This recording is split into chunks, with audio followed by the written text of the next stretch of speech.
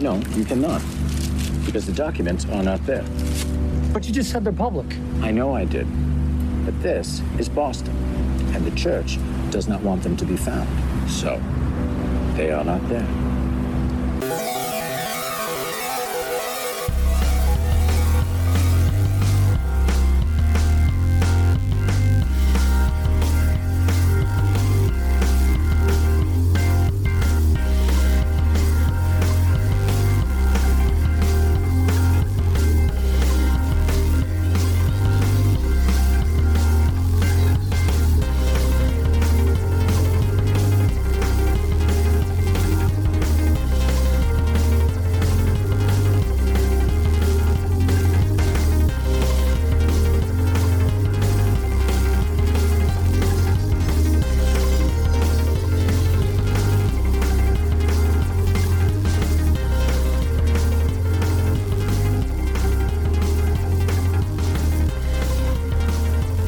Welcome back to Schlock and Awe, the double feature podcast that celebrates all movies from the sublime to the suspicious.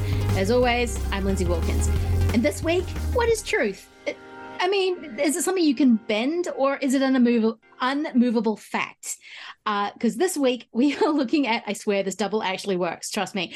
It is a double of Ivan Pass's Cutter's Way from 1981 and Tom McCarthy's Spotlight from 2015. And here with me to try and convince you that this actually double does actually work really well, and to come with me into the archives, is not one host, but I got two of them from the Cult Movies podcast. It's Anthony and Vinny. Hey guys, how's it going? Hello. Hey, Lindsay. Thanks for having us. Thank you. A little bit behind the curtain. We just recorded an episode of different show, of Cult Movies. Yeah, I know how to speak. And so I was just like, hey, since Vinny's going to be on there, why doesn't he come on and, if he wants to, talk about these movies? And he said yes. So it was like, absolutely. So thank you so much for coming on. No problem. Yeah, and here's the thing, Lindsay. It seems like, because last time you and I spoke on here, we did a double of Der Fan and Irreversible, which nobody wants to watch that double besides you and me. Yes. And then we have another double here that I don't know that I'm convinced anybody but you or me wants to watch as well. So this is just the thing. This is my thing. This is the thing. I bring Anthony on because as soon as I found out Anthony loved Spotlight, I was like, okay, how do I break this into the show?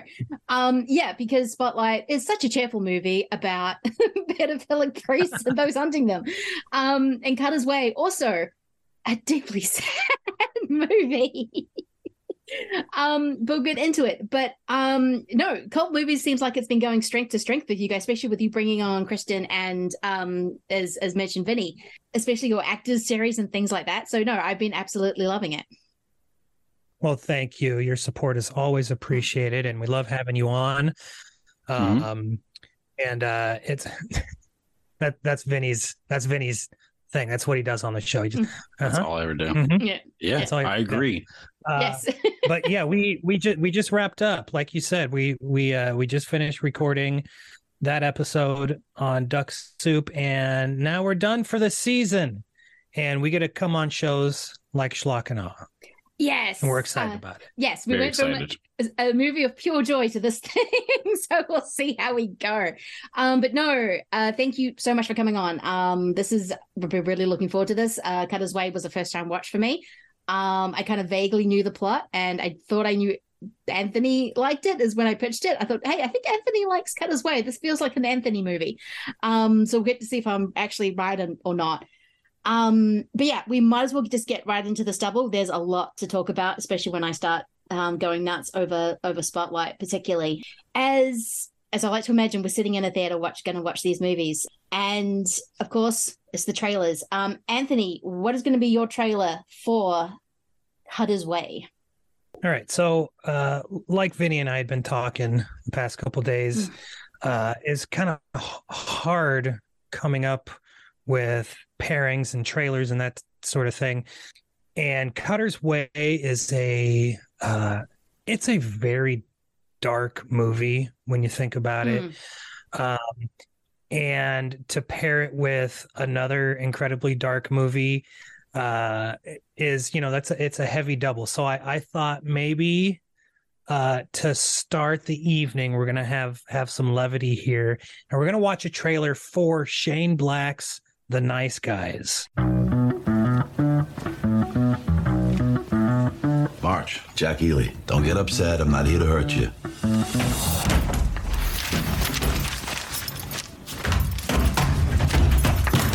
Look away. You know there's a mirror here, right? What do you want? There's a couple of people say you're a pretty good detective. That's a lot of blood. I want you to help me with this case. My profession's very complicated. It's very nuanced. Well, look who decided to show up for class. This is a high-profile case. You seen this girl? Name's Amelia. What's in it for me? We can do this the easy way. Ow! We're currently doing it the easy way. Dad, there's like whores here and stuff. Sweetheart, how many times have I told you, don't say and stuff. Just say, Dad, there are whores here. Starring Russell Crowe and Ryan Gosling. A movie that is insanely rewatchable, like many of Black's movies. But the trailer, and so like when I come on Schlock and all, I'm thinking about actual trailers, and I watched a couple trailers. I was gonna do not to step on any toes here, 8 Million Ways to Die, for a mustachioed Jeff Bridges, but the trailer really sucks for 8 Million Ways to Die. Sorry if either of you picked it. No, I looked really at it. Sucked. Yeah. So the Nice Guys trailer, it's a modern movie. Trailers are spoiler heavy. They include lots of stuff, but like the music and it's so funny. The trailer itself, it's 3 minutes of pure bliss and anarchy. And Ryan Gosling is my favorite actor working today. Because Marjo Gortner doesn't act anymore. That's why. Yeah. And I love Ryan Gosling, and he is so freaking funny in The Nice Guys. I love the movie, love the trailer. So I figured before we get into some dark shit, let's get some levity here with The Nice Guys. I love this movie, and I love it when Ryan Gosling does comedy. He doesn't do it enough because he has to be brooding all the time. Vinny, you've seen The Nice Guys? Yeah, this was the first movie I thought of. Was The Nice Guys. So I think it's a perfect pairing for Anthony. Hilarious. I think that it's pitch perfect, the two lead performances. They both knew the assignment exactly, and they executed it extremely well. Very, very good movie. Yeah, I was a little surprised how well Russell Crowe and Ryan Gosling worked together, but I guess I don't know what it was, but that script, and I Don't Think I Could Die was one of the funniest line readings ever from Ryan Gosling, or when he's explaining his job. Like, she isn't dead, but she is dead. This is absolutely, this trailer is amazing. I love this movie. I'm going to stop myself and go to Vinny for his trailer. Otherwise, I will be quoting it all day. Vinny, what is going to be your trailer for Cutter's Way? Yeah, so my first pick was going to be The Nice Guys, but my second pick, good thing I wrote more than one, is for the 1979 drama, thriller, comedy, action, mystery film with Jeff Bridges, Winter Kills by William Reichert.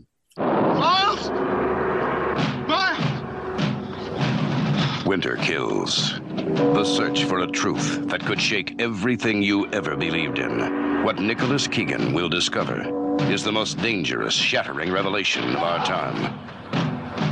The Keegans are an American dynasty. What am I going to do with these girls, Mr. Secretary? First they're hot, then they're cold. Hello, Pa. You all know my son, Nicholas. Hi, Nick. They own ships, oil, and swank New York restaurants. We don't allow ladies in trousers in the dining area. You what? It's no problem. Follow me along the sidewalk. Because he didn't think I tipped him enough. Imagine that. We will have to ask you to leave. My name is Nicholas Keegan. My father owns this place. I'm awfully sorry, sir. It's a conspiracy, political, espionage, all over the place, dark comedy.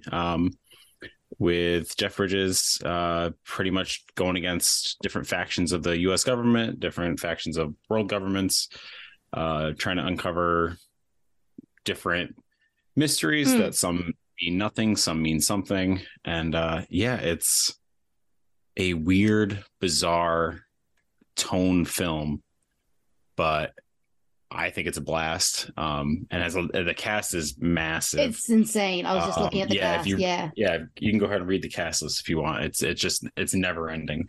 John Huston, Anthony Perkins, Sterling Hayden, whether he acts in it or not is another question. Terosho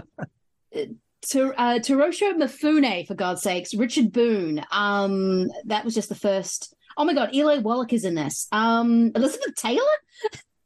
It's just, oh my Joe God. Spinell. Yeah. Holy shit. Yeah. Yeah, I'm watching this. This looks amazing. Yeah. So that would be my Yeah, pick.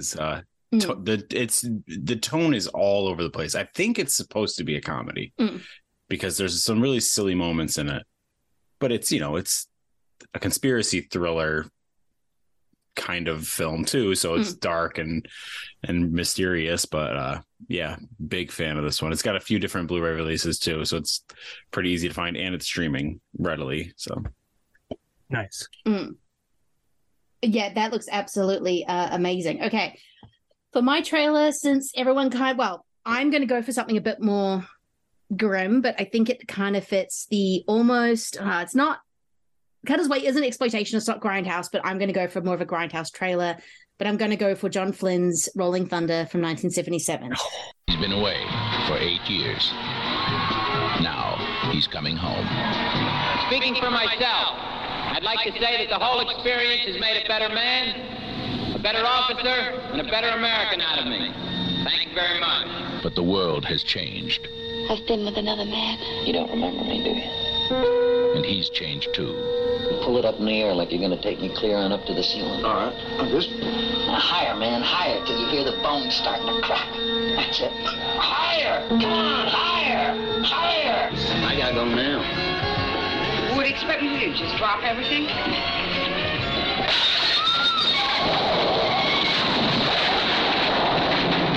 What is wrong with you? You're driving too slow. It's going to take some time to readjust. Charlie! Ah! Shut up! Your husband, he's got a whole bag of silver dollars, and if I don't get him, he's gonna die. I almost picked Rolling Thunder too. Yeah, it I don't know, it just fits. Like, even though I think it's just because it's about broken people trying to get some revenge in the world. Whatever Alex Cutter's motivations are for actually going after Cord, as they keep calling him. But Robert Devane, oh my God, Tommy Lee Jones's performance, especially just in the famous words he says, "I'll get my gear," is absolutely fantastic. And it's just one of those movies where you're fist pumping, but yet feeling achingly bad for everyone at the same time. And it's more violent than you think it's going to be. It's just, I don't know. I fell in love with this movie the first time I saw it. Oh, William Devane, William Devane. Yeah. Billy Devane is incredible. And let me tell you why this was my first thought to do Rolling Thunder, because Billy Devane he has a hook for a hand in the movie.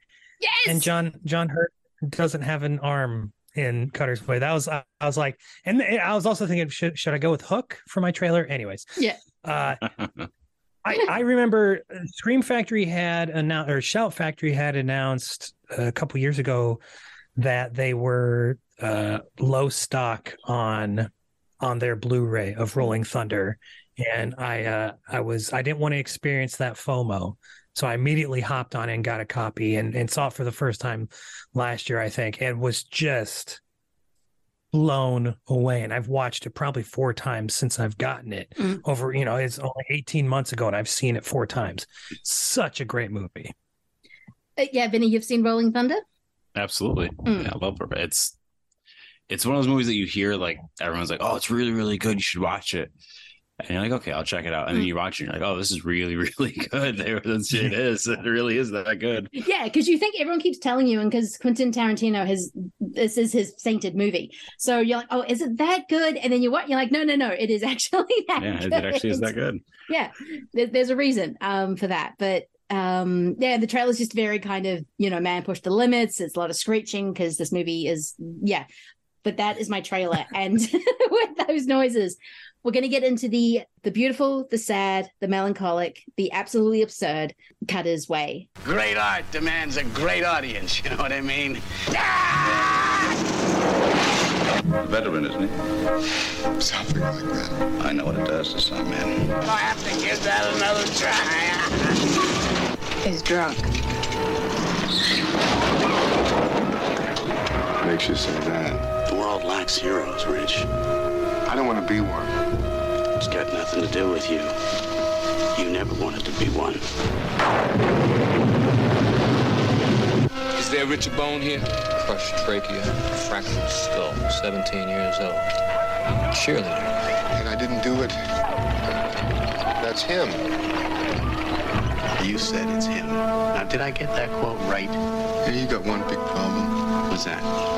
Your imagination. I haven't even begun to let my imagination loose on this one. You're gonna blackmail J.J. Cord. Cronies in the playpen planning a dumb crime. I did hope you weren't hurt. He knew who you were from the first. You think we haven't been watched?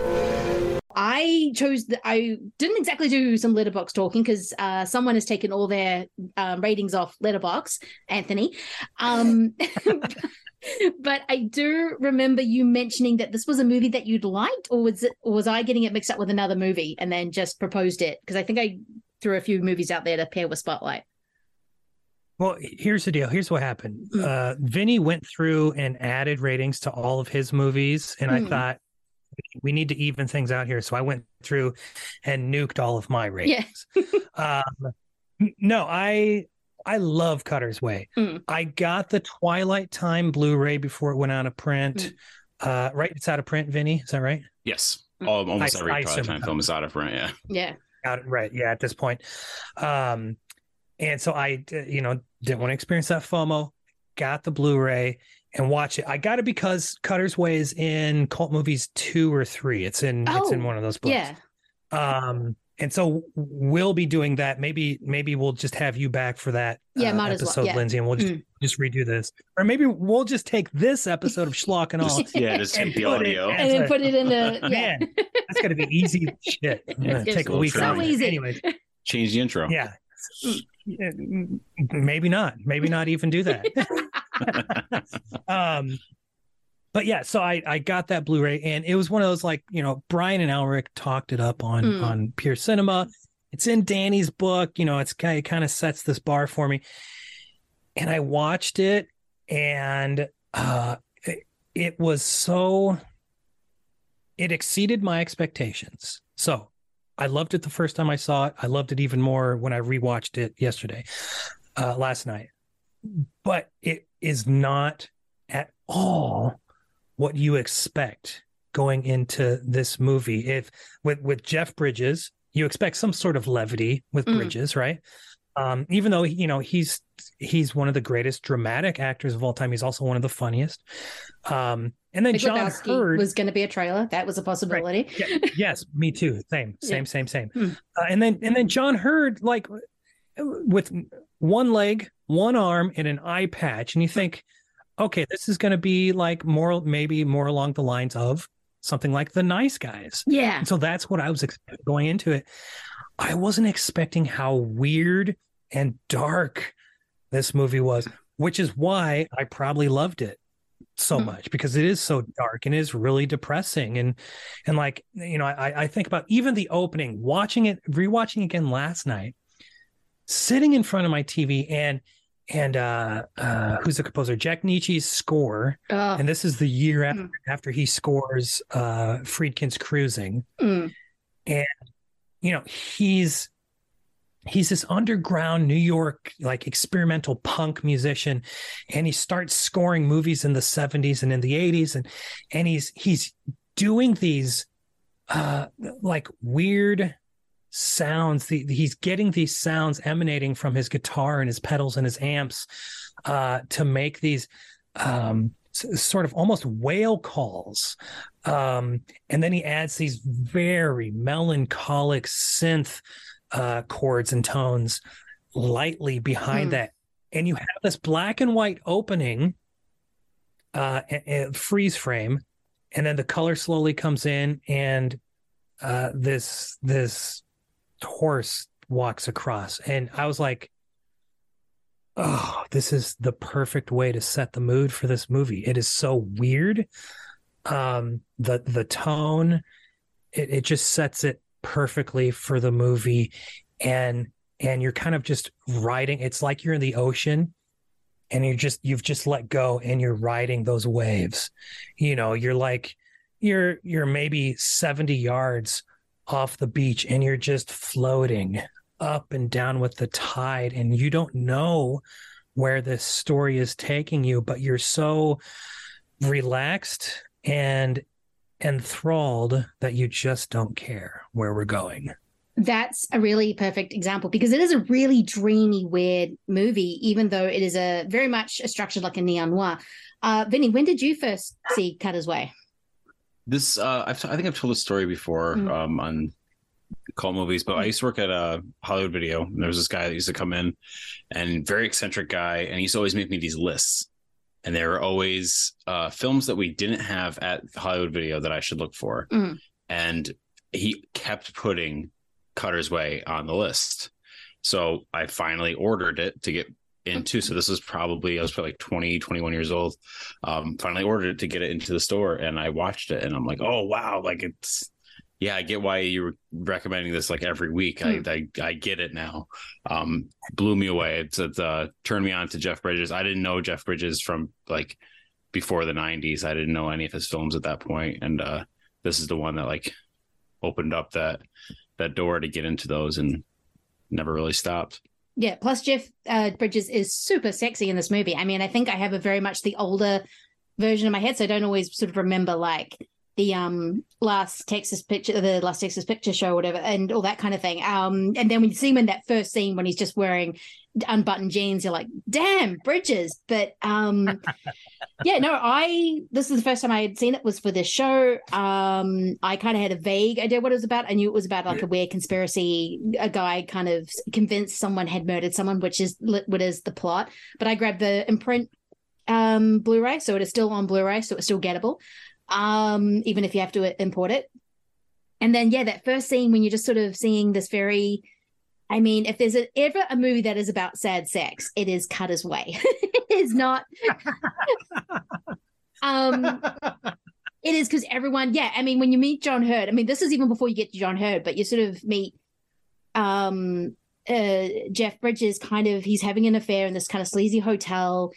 You can kind of tell that he's very aimless, that he's a very aimless, unmoored character. So when he witnesses the murder, because I don't think he even finds the body. It's like, oh, I think I witnessed him dumping the body, whoever's dumping the body.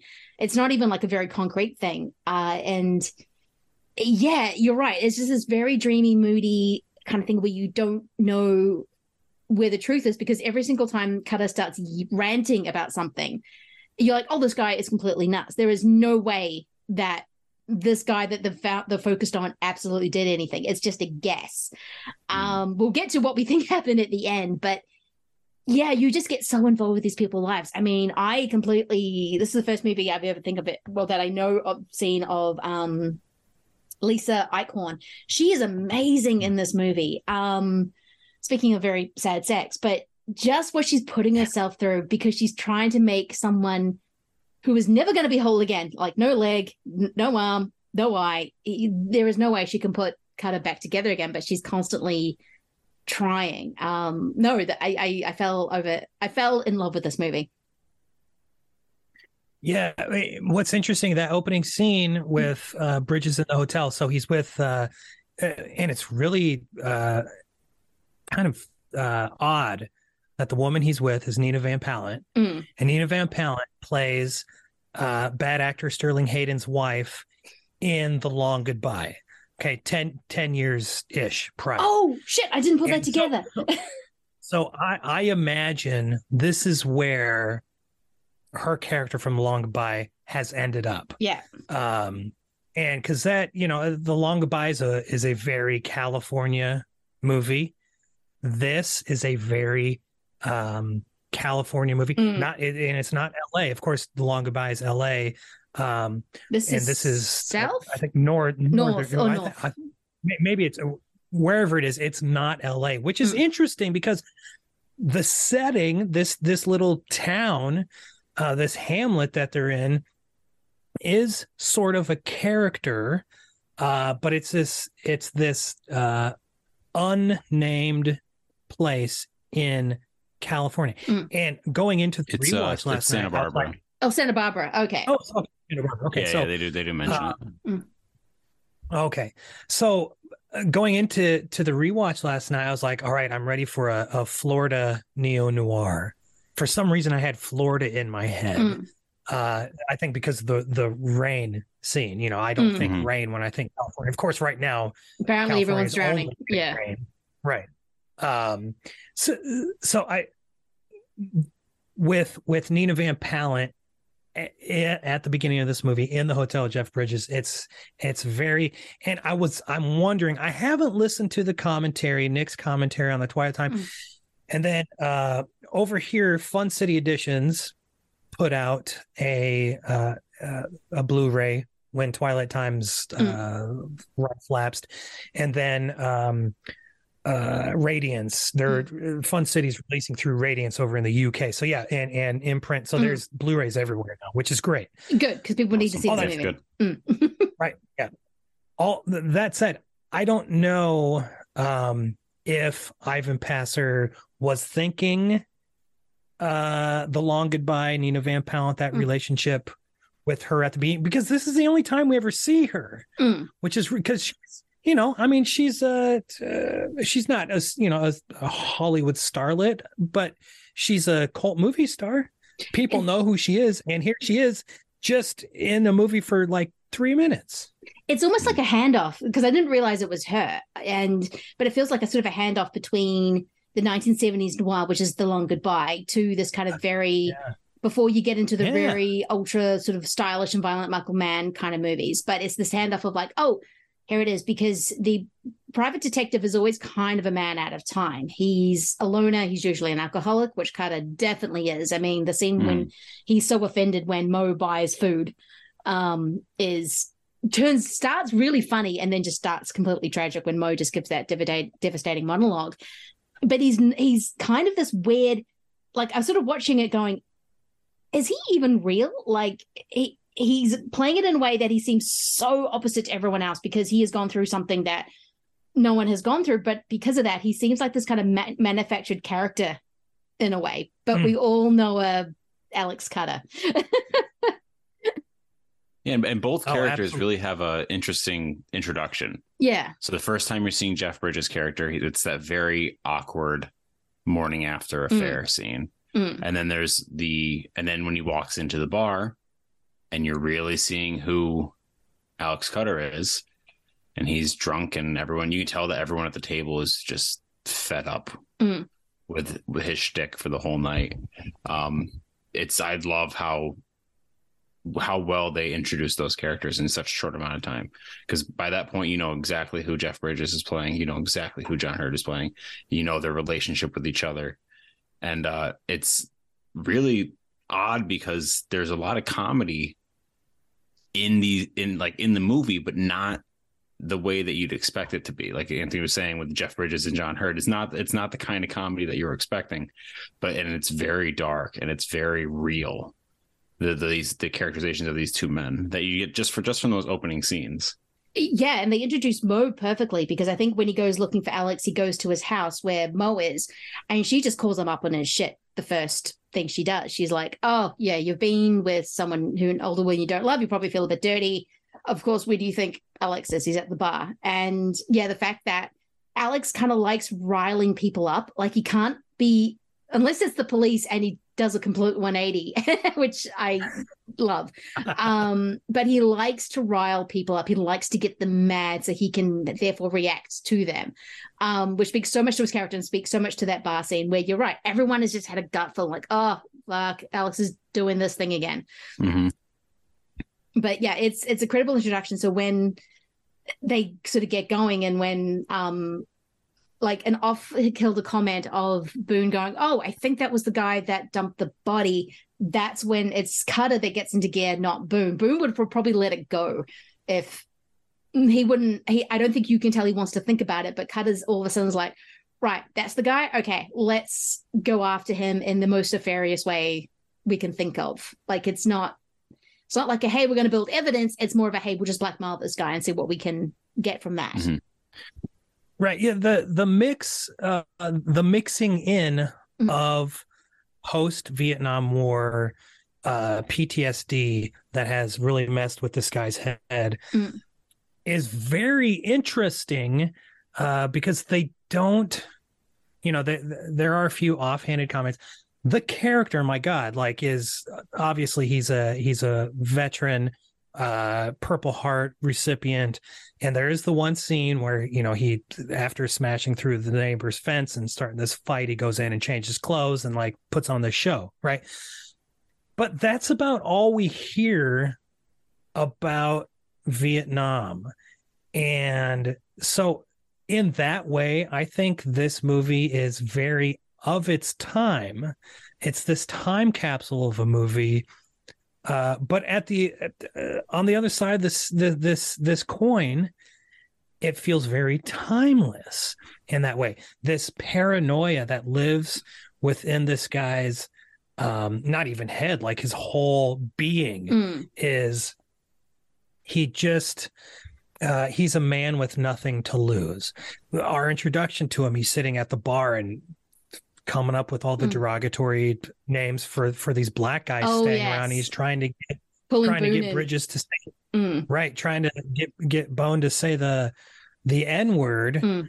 And he's a guy he just doesn't give a shit.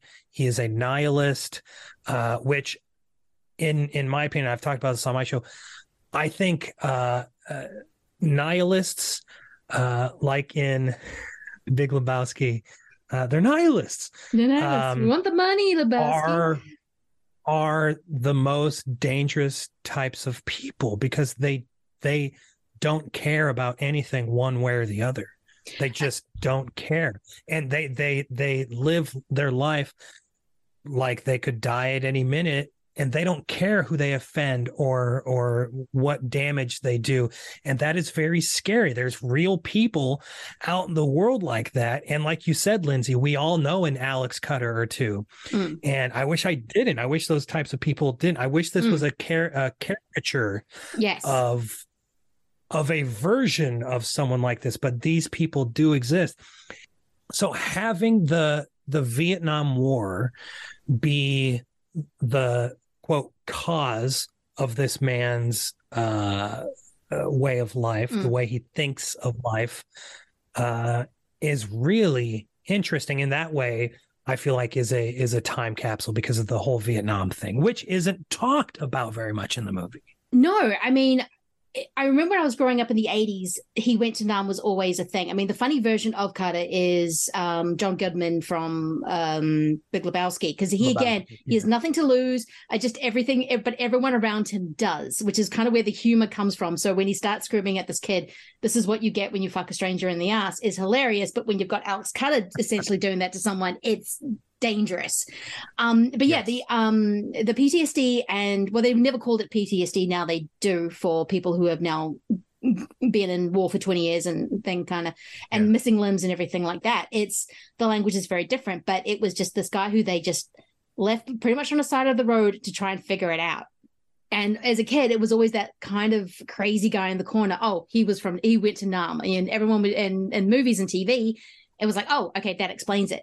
But I hadn't seen this kind of the side character in a movie become the main character in a movie, and the damage he can cause because he thinks, I'm still struggling. He gets the small, tiny idea and then blows it out of proportion. He gets the girl's sister involved and everyone else he just starts pulling people into his orbit. And you're right, he has nothing to lose, but yet these people around him do. And that's kind of where the danger comes into it. It's not that Alex has nothing to lose, but Bo has something to lose. Mo has something to lose. The sister definitely has something more to lose. That is all really kind of terrifying. The fact that he's just this one idea and then he just keeps running with it, no matter how much evidence, though I think maybe Cord did do it by his last line. But that is absolutely fascinating. Just is this orbit that keeps like pulling people into him, and it just causes death and destruction. And I like that we're never really privy to who, because a lot of times, Hitchcock, for instance, we always know who the killer is. Exactly. We know where the rope is, type of thing, right? Yeah. Here we don't even see, we see barely a silhouette of a figure. We have no idea, and so this genius ending, this extremely ambiguous ending, are my favorite types of endings. Yeah. It's the end of the season where Mr. Burns gets shot, and The Simpsons, and the doctor turns and he goes, "Who do you think did it?" Yeah. Thing, right? Yeah. I love what I was laying in bed last night thinking, why is Richard Bone friends with Alex? Because Alex is such a piece of shit. Why are they friends? Why is he friends with him? Yeah, that I kept wondering that. Why do you think they're friends, Vinny? Do you think there's just a past connection? Or? I think it's more of, this is not who he was. Yeah. And they talk about their relationship a little bit before, like the Vietnam era, where we couldn't all afford to go to an Ivy League school and things like that. So, I feel like he became this kind of broken man. They're both broken men in that sense, but in different ways. One is from the war and one is just from regular adulthood. But yeah, I feel like what we were alluding to is we don't see anything, the MacGuffin of the story. You think it's a mystery about, this, who killed this girl, but really that's not it at all. The real thing is these two men and how they are towards each other and how they are towards society. And a lot of Cutter's like anger and nihilism is because of what has happened to him through society, because of the war, because of the way that society has treated him, because of these. And he says, he goes, they're all to blame. And he's talking about Cord, and it's him and people like him kind of thing. So I think that's really what their relationship is they're friends till the end kind of thing, but they're not really compatible at all anymore. But they're still, he's still going to pick them up. They're still there for each other, whether they like it or not. They get each other involved in things, whether they like it or not. So I don't think that it's like, oh, this is my best friend. I think it's like, this is the only other person that kind of can tolerate being around me. Yeah. Because I noticed Alex's friends tend to be a lot of upper class. Like, he's constantly going to country clubs and then a polo game. And it's because Jeff Bridges works for, I didn't write the actor's name down, which is terrible. The not Ned Beatty guy. And Arthur Rosenberg. Yes, Arthur Rosenberg. Yeah, that's just sort of interesting. It's just the ways that Cutter just kind of walks through society, the very same, doesn't matter kind of where he is. He's going to be very loud about the fact that Cord killed a woman when Mrs. Cord is sitting right at the table next to them. Just going, what are these guys talking about? Or the fact that he's at a polo game. Yeah, horses keep coming up. I now know at the end when Cutter finally gets on a horse and starts riding like a hero. But yeah, this movie is filled with horses. I was like, what has horses got to do with now that all makes complete sense. Yeah, Vinny, I think you're exactly right. This movie isn't, yes, it's a neo-noir. It's a really strange neo-noir. It's atypical. And I think that's Passer's hand. And it's a he is so confident with his script, based on who wrote the book, Newton Thornburg. Oh no, he didn't write the script. Anyways, the script in Passer's hands, and then Passer with the camera is so confident in telling his version of a neo-noir, a post-Vietnam, early, late 70s, early 80s neo-noir. It's a very specific flavor of movie that he's making, and he's very confident in that. It's not, while yes, this is a very specific type of neo-noir, Vinny, you're exactly right. It's about the relationship of these two human beings, these three human beings. And I love this sort of relationship with Mo and Alex and Richie, that Alex and Mo are, yes, they're together, but Richie is just as committed to this relationship. And it's this, I think, like you're saying, Vinny, Richie's sort of obligation that he feels towards that's a good towards word Alex for it. has a lot to do. A lot of that is tied up in Maureen. It is. And then, spoilers, when she dies, and so I've seen this movie 2 times. Shocking. It is so heartbreaking and shocking that they kill her in this movie. In the book, I mean, it's like just shocking. The way both men process and handle that situation is very interesting. And it's I think it's in that moment we realize this movie isn't just about trying to figure out, it's not a whodunit. It's a human story. It's about these two human beings. Yeah, because the bodies. And when you think about that, it's really, really beautiful and interesting. Yeah, because the body's almost like it's not even a MacGuffin. It's just something that happens. I mean, you do meet her sister, but you don't know much about this person who was murdered, let alone who actually killed her and why. That is not the point, which is most neo-noirs. That's kind of what the movie is about, because you're getting in. The conspiracy theory is, okay, who was this girl involved with? What happened? Why did she end up in a dumpster at the beginning of the movie? This one is more why Cutter thinks that it's Cord that did it. Not even why. He thinks that Cord just did it, so therefore he wants to get involved. Where the Bone is kind of like, Richie's just like, hey, okay, I'll go along with this because I need to protect my friend. And then the collateral damage is unfortunately Maureen. And she's kind of the glue that keeps them together. Yeah, you can kind of see the split that starts between the two men after she dies. The fact that Bone is just like, I don't want anything to do with this scheme that you've done. I don't actually care if he's the killer or not. It's not until right at the end when Cutter is killed. It's all the deaths in this movie are very ambiguous. You don't know how Mo died. Well, you know how he died, but you don't know why, which is the saddest thing, whether it was an accident, whether it was self-inflicted, or it was part of the big conspiracy.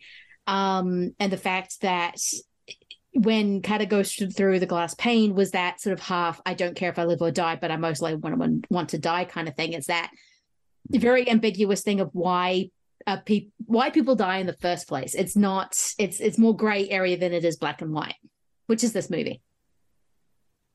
Yeah, it's like a lot of, like you said, the deaths in this, it all can just be, coincidence, or is everything happening for the reasons that Cutter thinks it's happening? Yeah. Like, is that really what's happening? Or is it, no, it's there was a fire. No, it's that he died.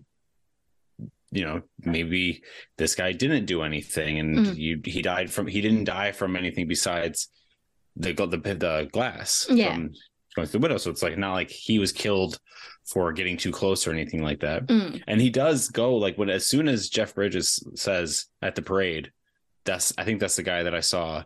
He literally just goes. Yeah. And he starts yelling at people, move, get out of the way, kind of thing. He's immediately on it. Like, I feel like he was waiting for something. Like, he's like that kind. He was just waiting for something to occupy his mind. and he saw this as an opportunity for that. And he's so mentally damaged that this is something that he knew he needed something, or maybe he needed a way out.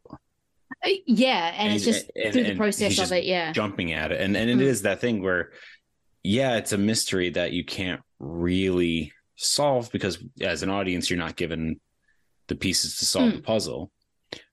So that's why it's always weird when this gets. I feel like it gets lumped in with neo-noir, but really it doesn't. It's not really. It doesn't really feel to me. It feels like this kind of like a buddy drama, but they're like, like I said, very damaged, broken men. But it doesn't feel like a noir. But I feel like the noir is just there as just a story. Cutter needed it. Right. Cutter he needed something. If it wasn't going to be, hey, I think that's the guy, it was going to be something else. And you can see when he was at the bar and he was just saying things to everyone at the table, and then he starts with the racial slurs and things like that, and he's trying to get something, to happen in his life. And the Mo thing is you don't really know what happens there either. Is that part of his plan? Is that part of his reality, or is that actually was Cord and this conspiracy they're trying to cover up? So it works on a lot of levels, but I feel like throwing it in as a neo-noir is just unfair to the movie, because I don't feel like it is a noir. No, I mean, it's got this vague framing of a noir, as in very vaguely noir. Yeah, the dead body they need to figure out, and Cutter does kind of facilitate the private eye detective, but that's kind of where it ends, because Cutter's Cutter. I mean, the interesting, he keeps pushing, but when he pulls back, it's fascinating. The scene with the cops, when he's literally doing the same thing with the neighbors. He's yelling at them, trying to get them to hit him. He's bashed their lawn and their car. That is some amazing parking.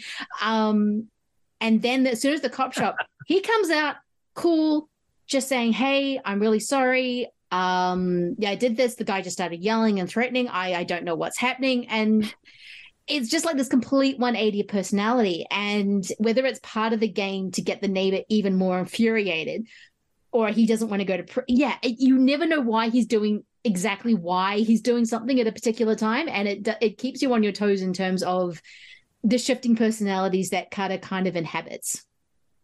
And I do like that scene a lot for the comedy too. Yes. it gives you that little bit of comedy that you need, so that it's not it's not just keep going down or down or down. It gives you that little bit of comedy. Yeah. So what's interesting here is that he just uses his beast of a car as a battering ram, and he basically falls out of his car, and he can barely stand up. He's so freaking wasted.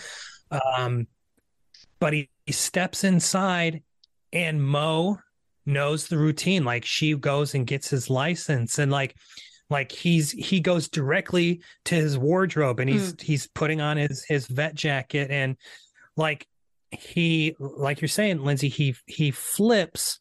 And so this tells me that he's completely aware. He knows exactly what he's doing. I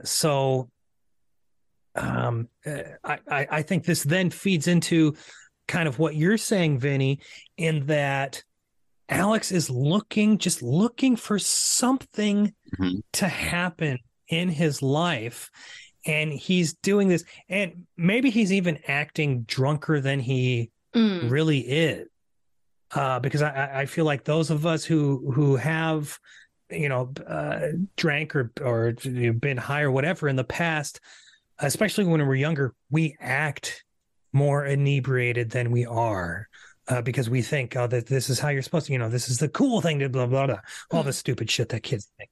And it gets you a reaction as well. When exactly. He's going for a reaction. And it's Alex Cutter is such a fascinating character, because is he completely aware and totally fine up here? Or does he have a bunch of loose screws up here?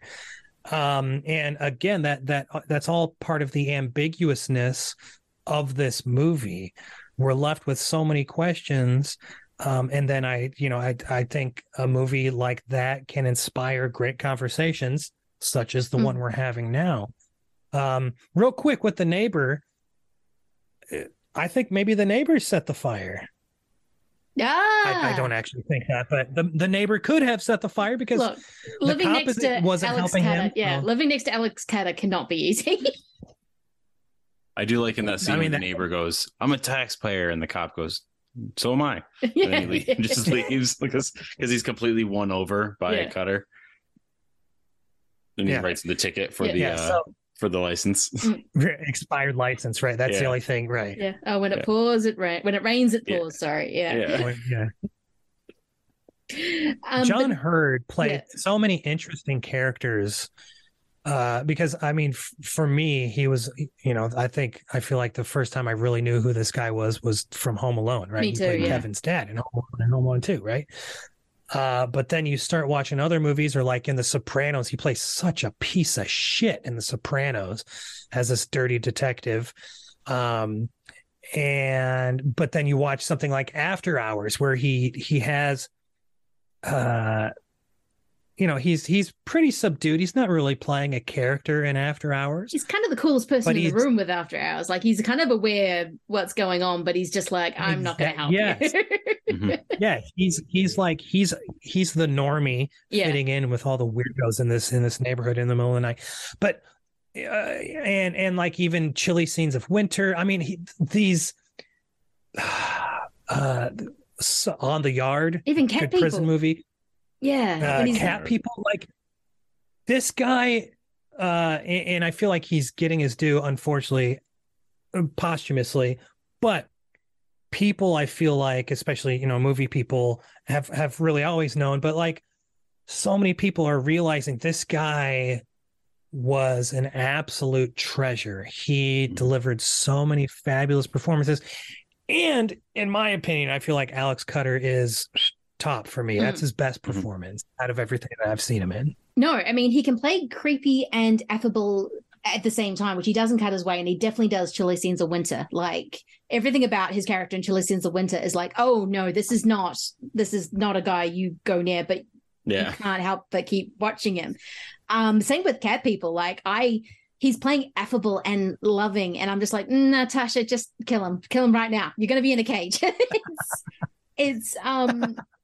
It's kind of this, but he's such a muscular actor, which kind of plays, because I agree with Vinny. This isn't really a noir. This is more of a drama between three broken people and how they kind of navigate the world. Just, but I love the different acting styles of Bridges, who I just found out almost got the role of Travis Bickle in Taxi Driver, which is still blowing my mind because I'm like, that is not the movie that is not the movie that it would have been. But Jeff Bridges isn't exactly muscular, but he's got this really amazing, he can be funny, he can be really funny, but when he's just standing there, it's just this weird, cool presence. And that's what he does with his character. He wants to be laid back. He doesn't want to have to care about anything. And just the push and pull of the two acting styles of this really muscular taking up all the room, and then Jeff Bridges coming in, and then just with Lisa Eichhorn's kind of in the center, just being like, I don't know, wonderful. It kind of makes this amazing contrasting movie that it keeps you on your toes because each performance is completely different. I love it. They're not acting in the same movie, but yet it works for this one.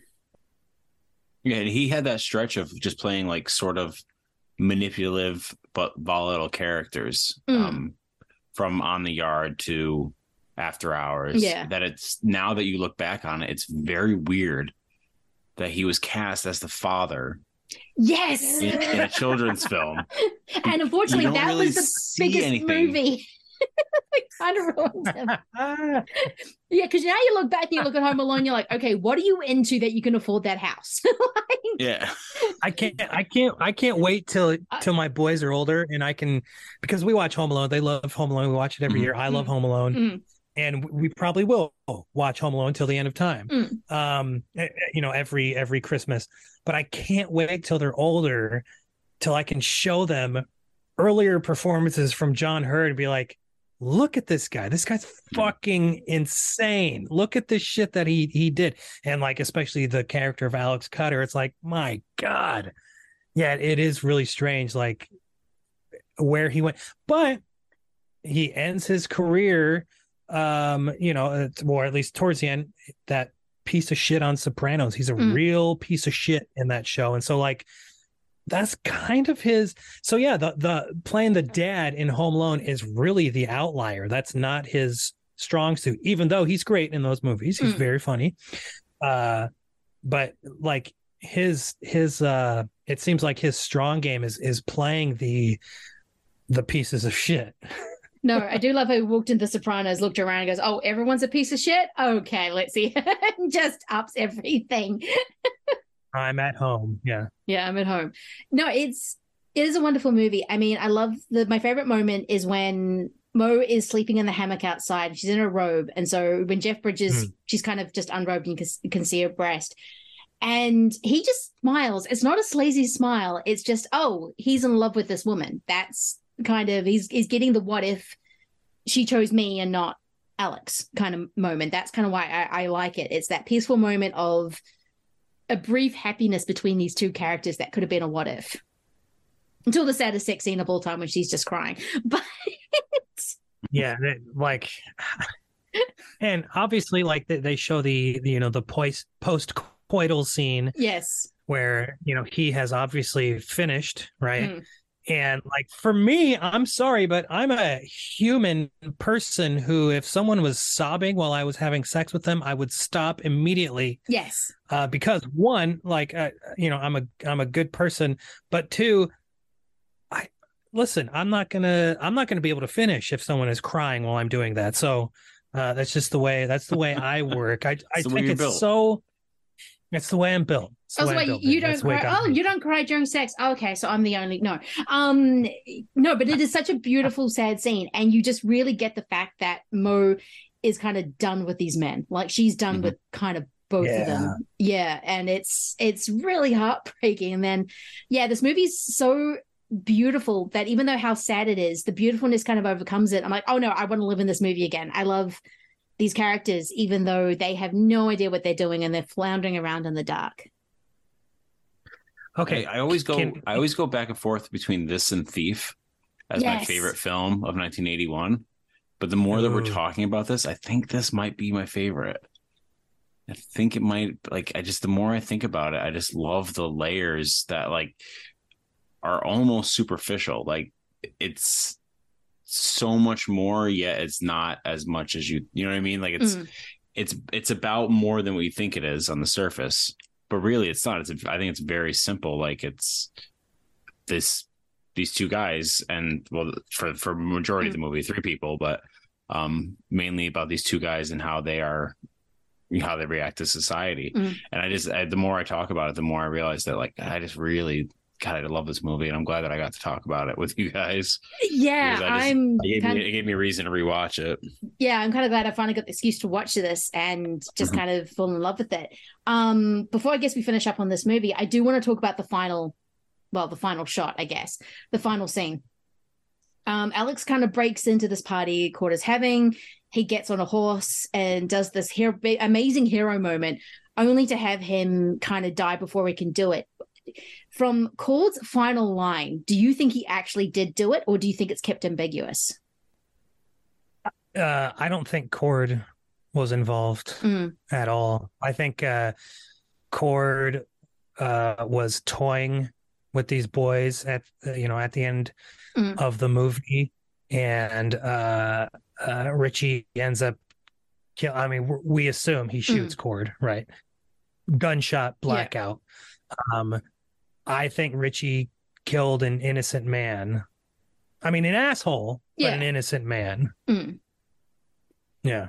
Yeah. What do you think? And I think I think the fire was an accident. Yeah, I think the fire was an accident as well. Yeah, I don't think any of the things that Cutter found out or were thinking were actually part of this mystery. I think that is just, like I said, I think he wanted to die, but he didn't want to die a sad alcoholic veteran. he wanted to die a hero, and that's why he throws himself through the window. It's why he gets the horse. Like he wanted this, like, I solved this mystery, the kind of thing.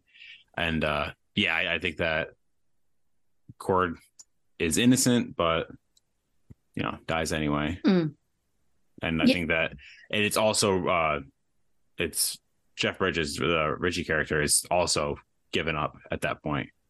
So he's just kind of taken over that kind of nihilistic attitude, and that's why he grabs the gun, or grabs his hand rather. Yeah, not really grabs the gun. That's true. He does. It's an interesting move because he did. You do that so you don't get your fingerprints. He knows that.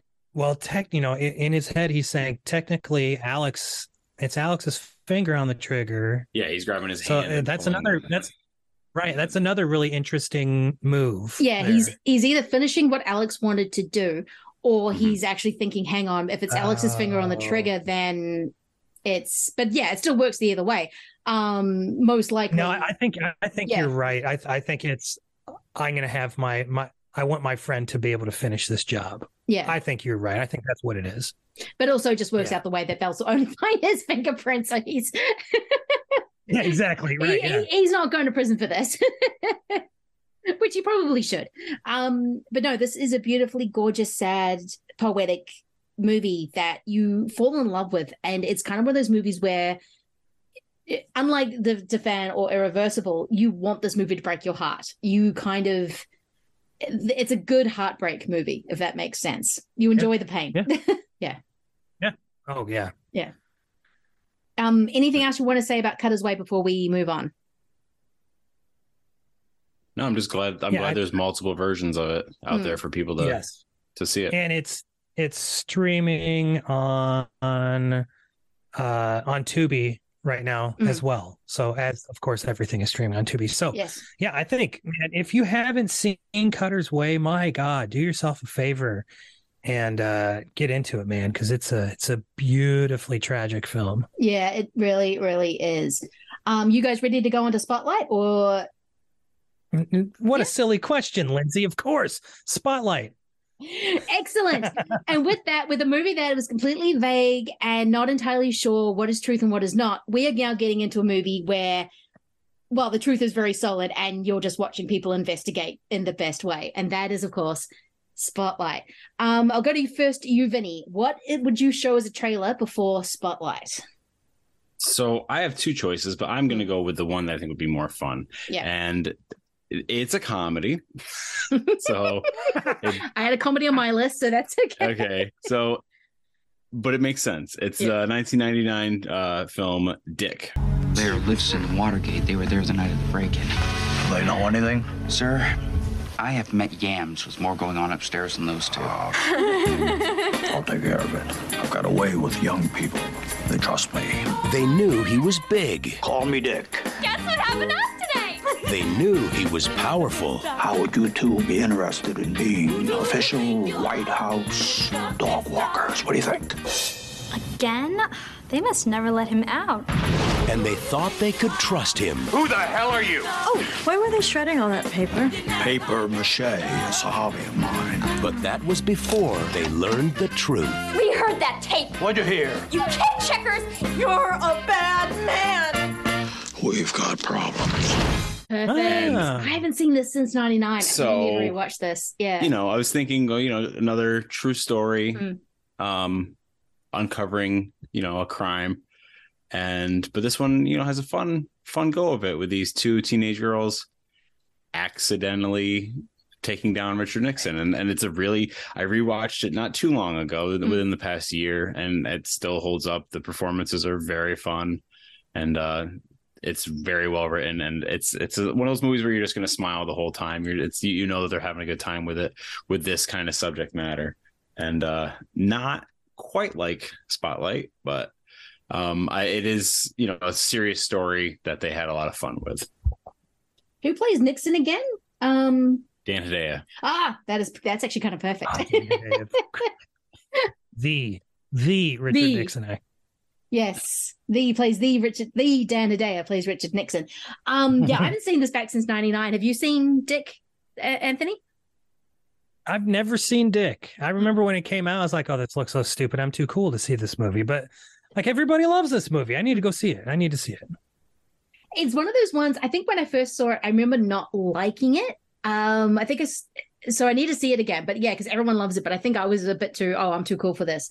And not quite understanding what Watergate was, I think, at the time. So I need to go back and visit this. But the idea of Dana Day playing Nixon with Kirsten Dunst and Michelle Williams running around, I think would just be adorable. Mm-hmm.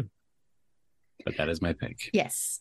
Anthony, what is going to be your trailer for Spotlight?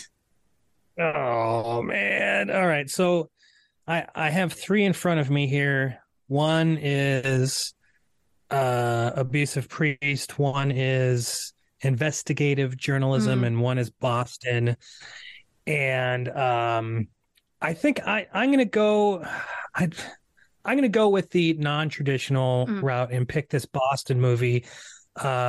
One, because I think these other 2 trailers are sort of obvious, and 2, because I want to bring attention to this movie, and the trailer's really good. This is a movie called What Doesn't Kill You from director Brian Goodman. It's 2008. What Doesn't Kill You. Growing up around here, everyone knew the way it was. Some took to the straight and narrow, and some, like me and Paulie, had no choice and took to the street. Get down and get some money off him, will you? In this town, hope was just an illusion. You said 5,000. Yeah, that's your cut. You got a problem with that, Paulie? Yeah, as a matter of fact, I do. Oh, you do? I've been lining your pockets since you were a kid. Point is, it's supposed to be getting easier. Chasing money, staying one step ahead of the law. There's always a price to pay. So take care out there, Brian. I missed you. We okay now?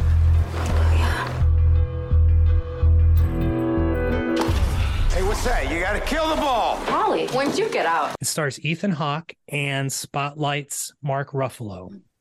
Have I not noticed? And Amanda Peet is in there. Donnie Wahlberg, of course, got to have one of the Wahlbergs in there for a Boston movie. It's not very well known, but I can't remember. I watched it for cult movies for something. I don't know if it ended up on it never ended up on a show. But anyways, currently streaming on Tubi. So What Doesn't Kill You is about 2, friends from maybe Southie or, one of the crime-ridden neighborhoods of Boston. And they grow up. One of them goes away to prison. They both get involved in crime. One goes away to prison, Mark Ruffalo. The other, Ethan Hawke, stays out. And then Ruffalo gets out years later, and he's reformed. And he meets back up with Ethan Hawke, and Ethan Hawke wants to get him back involved, in the neighborhood with the crime and blah, blah, blah. And Amanda Peet plays, I think, Ethan Hawke's wife, or maybe she plays one of those guys' wives. And it's about, it's a very Boston movie.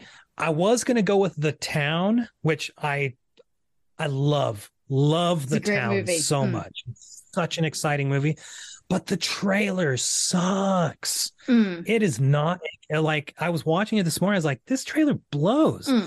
And I wanted something that kind of highlights Boston. And we're just talking trailers. We're not talking movie. We're talking the trailer. And the trailer for What Doesn't Kill You really is about, this takes place in Boston. It's about this neighborhood in Boston. So anyways, the movie's really good. The trailer kicks ass. Little non-traditional trailer for Spotlight. No, I have never seen this. The fact that it has my boy Ethan Hawke at Boston. There's something about Boston movies, as we'll get into, that just make it extra special, because I think everyone's going for the accent. Or more than that. But when you do a Boston, you are doing a Boston movie.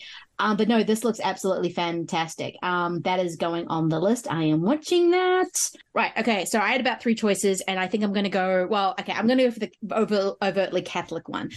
The trailer is actually the least of the 3, but it's going to have good music because it's Lucio Fulci's "Don't Torture a Duckling," 1972, and I have to get Fulci in there somewhere. Tre figure con la cera. Poi le ho dipinte di nero. Perché quella è la fattura di morte.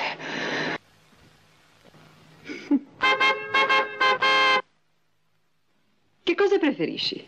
I soldi o un bacio? Non sai che hanno ucciso un altro ragazzo?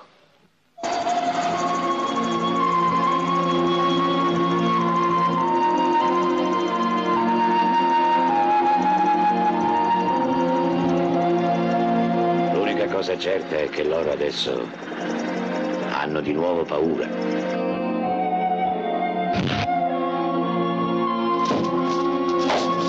Mi avevate domandato di Donna Aurelia Vallone e quella là con la bambina in braccio. I didn't do it in the Jumanji episode or the Beyond the Gates episodes. I'm doing it for Spotlight.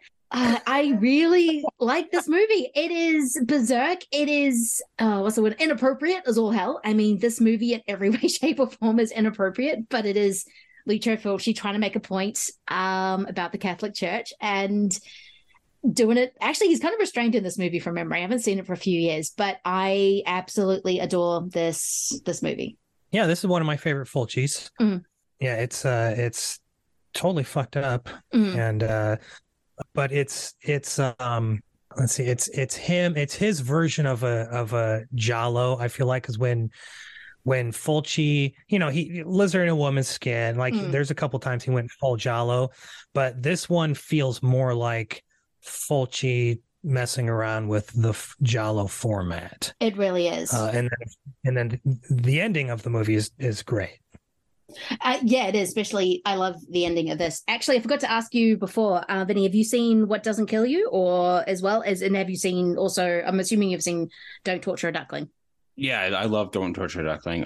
What Doesn't Kill You? I've never even heard of that movie. Yeah, me neither. Which blows my mind, because that's from like that's when I worked at the video store. So everything was coming in. I don't remember I looked up the DVD art. I guess it didn't get a big release because the studio went under. So it only opened in a few theaters, but I don't remember at all. Not even hearing about it at all. Neither did I. And some of those movies are like, it had who in it? What? But yeah, no. Right. But Don't Torture is a classic. You're right. It is Fulci playing with the form of what a giallo is. He's taking it to the country. He's really messing with it. He's actually, I think he's very angry. It feels like this is an angry movie, which you don't. So I guess with that. And definitely a commentary on the church. Oh yes, yeah, definitely comment on the church. Especially okay, might as well get into Spotlight. Full disclosure, this is now one of my favorite movies. I love it. I am giddy every single time I watch it. And yes, I realize this is the pedophilic priest movie. The Boston priest molested kids in 6 different parishes over the last 30 years. The church found out about it and did nothing. We haven't committed any long-term investigative resources to the case. No, we haven't. And that's the kind of thing your team would do. Spotlight? Guys, listen. Everybody's going to be interested in this. Obviously, the church will fight us very hard. I'm trying to get some background information. I don't want you recording this in any way, shape, or form. Nothing. We understand you've settled several cases against the church. I can't discuss that. There aren't any records of any of these settlements. Nope. When you're a poor kid from a poor family, and when a priest pays attention to you, it's a big deal. How do you say no to God? Spotlight. Is this the tip line? You think he's got something? I want to keep digging. We need to focus on the institution. Show me that it came from the top down. They'll try to silence anyone who speaks out. You leave me alone, you hear me, goddammit? 6% act out sexually. 6% is 90. 90 priests. If there were 90 of these bastards, people would know. Maybe they do. We'll start with you, Vinny. What do you feel about this movie? Because this... Yeah. No, yeah. I've talked about this with Anthony before. I saw it in theaters. I loved it. It's a really, really good movie. It's not the genre that I'm generally like attracted to, but you can't like deny how good it is. The story is something that everyone by this point has heard, and so seeing it breaking and everything is really interesting. And every performance, I have a qualm with Mark Ruffalo, which we've talked about. Yeah. Anthony and I've talked about. Oh, I probably have the same qualm. So yeah, but every other performance in the film is really, really great. And I'm a big fan of it. So I think it's one of my favorite movies of probably the past decade. But that's big fan. Yes. Not the most rewatchable to me. It is for Anthony, but So Anthony, how many times have you seen Spotlight? No joke, probably upwards of 100 times. Yeah. This is so for decades, for many, many years, When Harry Met Sally was my number one, my all-time favorite movie. And I just have to accept that Spotlight is that movie for me now. So When Harry Met Sally gets thrown in the pit, never again to be seen. Spotlight is, let's see, one of 3 movies. Spot. Get that spot. How Michael Keaton says it at the very last Spotlight. Yeah, it's when because he doesn't do a Boston accent, except when he says Spotlight. Yeah, it's right. So this is one of 3 movies that I have watched the credits roll, and then I put it on immediately again, and I watch it again. And it's When Harry Met Sally. It's Garden State. Sorry, I love that movie. And it's Spotlight. And Spotlight is the movie that I've seen the most. And I will watch this, and I say it all the time, at least half a dozen times a year. It is, I think it's insanely rewatchable because this is one of my favorite subgenres, this investigative journalism movie, The Post, All the President's Men. Yeah. There's lots of all of those movies I love because I love the process of the research and the investigation. But here's what I have recently discovered about myself is that I love stories and especially true stories of big international institutions failing. I love seeing the top crumble down. The smartest guys in the room, the story of Enron. Yeah. It's a documentary that I've probably seen 50 times because I love seeing those fucking assholes, pardon my language, just eat it. Yes.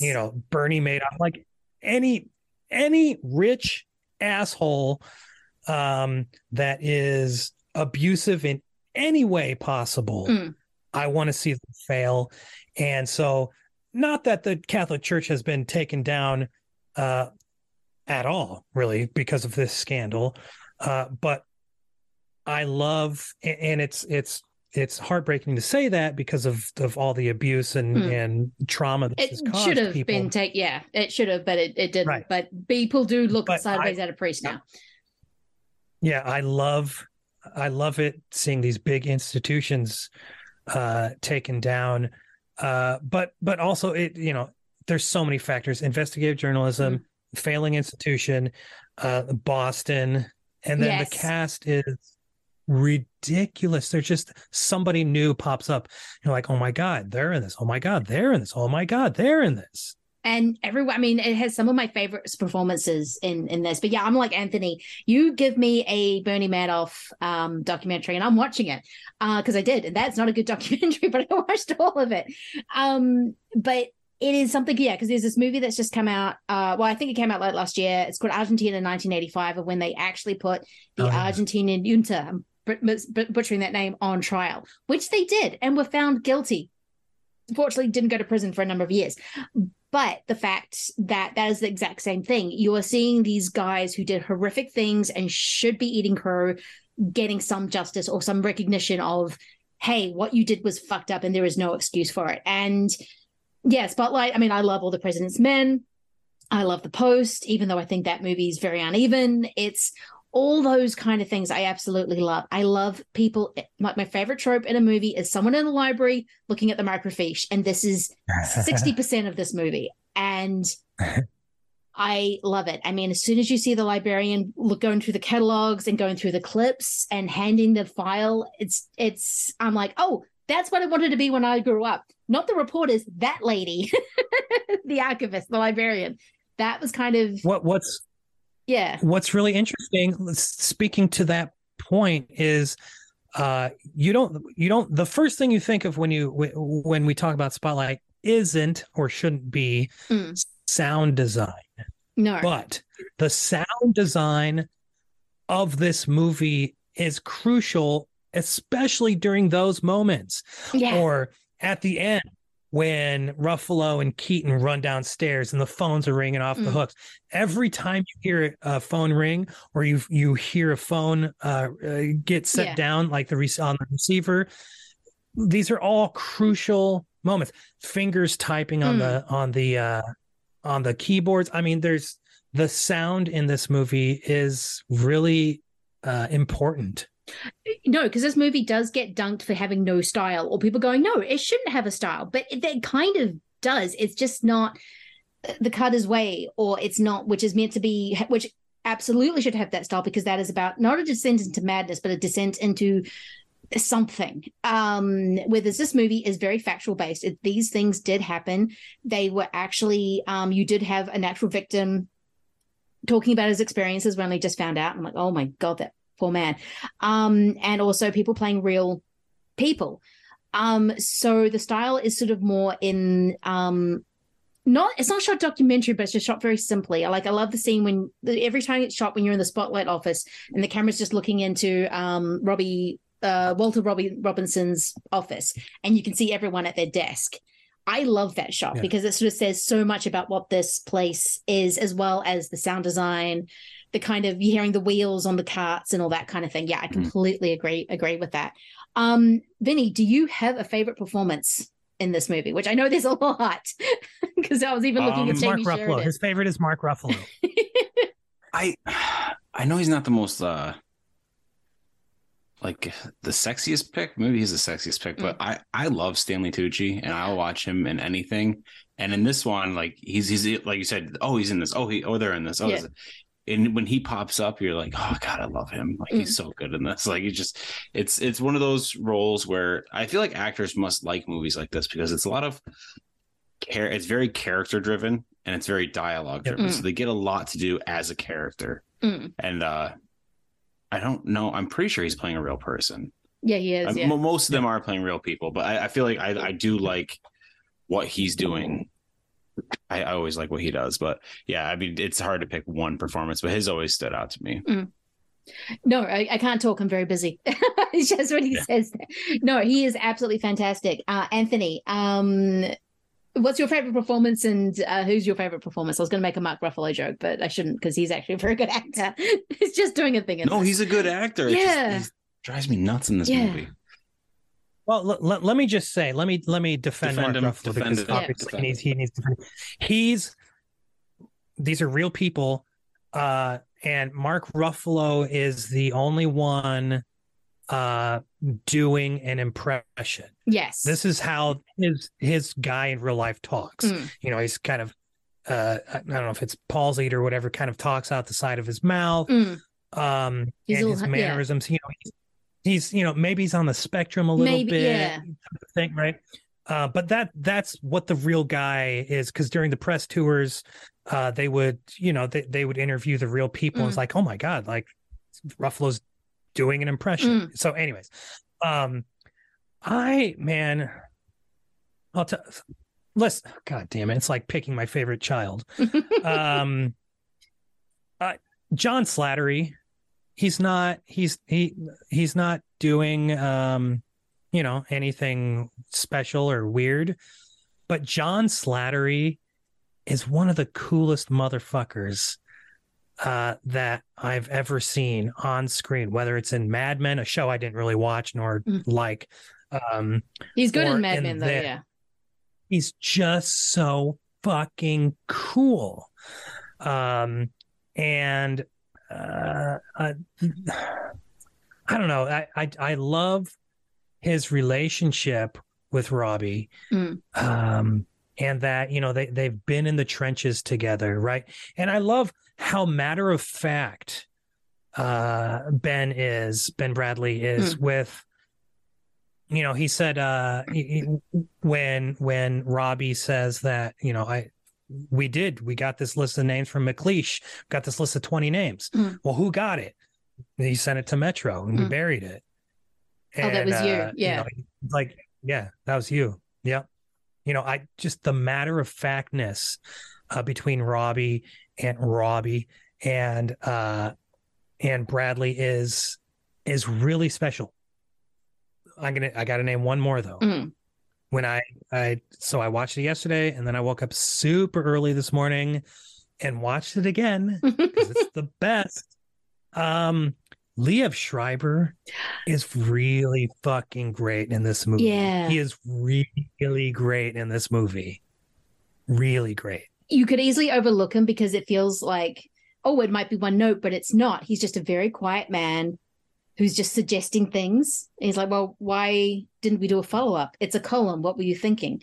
Well, yeah, but we didn't. He's just all he does is asking questions. And when he's sort of just asking, yeah, and when he's talking with Law, and he sort of gives him the catechism, he's like, "Oh yeah, the city's institutions work well when they're together." And he goes, "Well, in my experience, they work well when they stand on their own." And he's basically saying, "You need to stay away from me." It's just a really touching moment where he moves things around the table. You can tell he likes things just so. It's a really great performance. Usually I would go Michael Keaton. I think this is Michael Keaton's best performance, though I did want to give love to Rachel McAdams and Brian D'Arcy James. I think Brian D'Arcy James. Yeah, Brian, he is so good.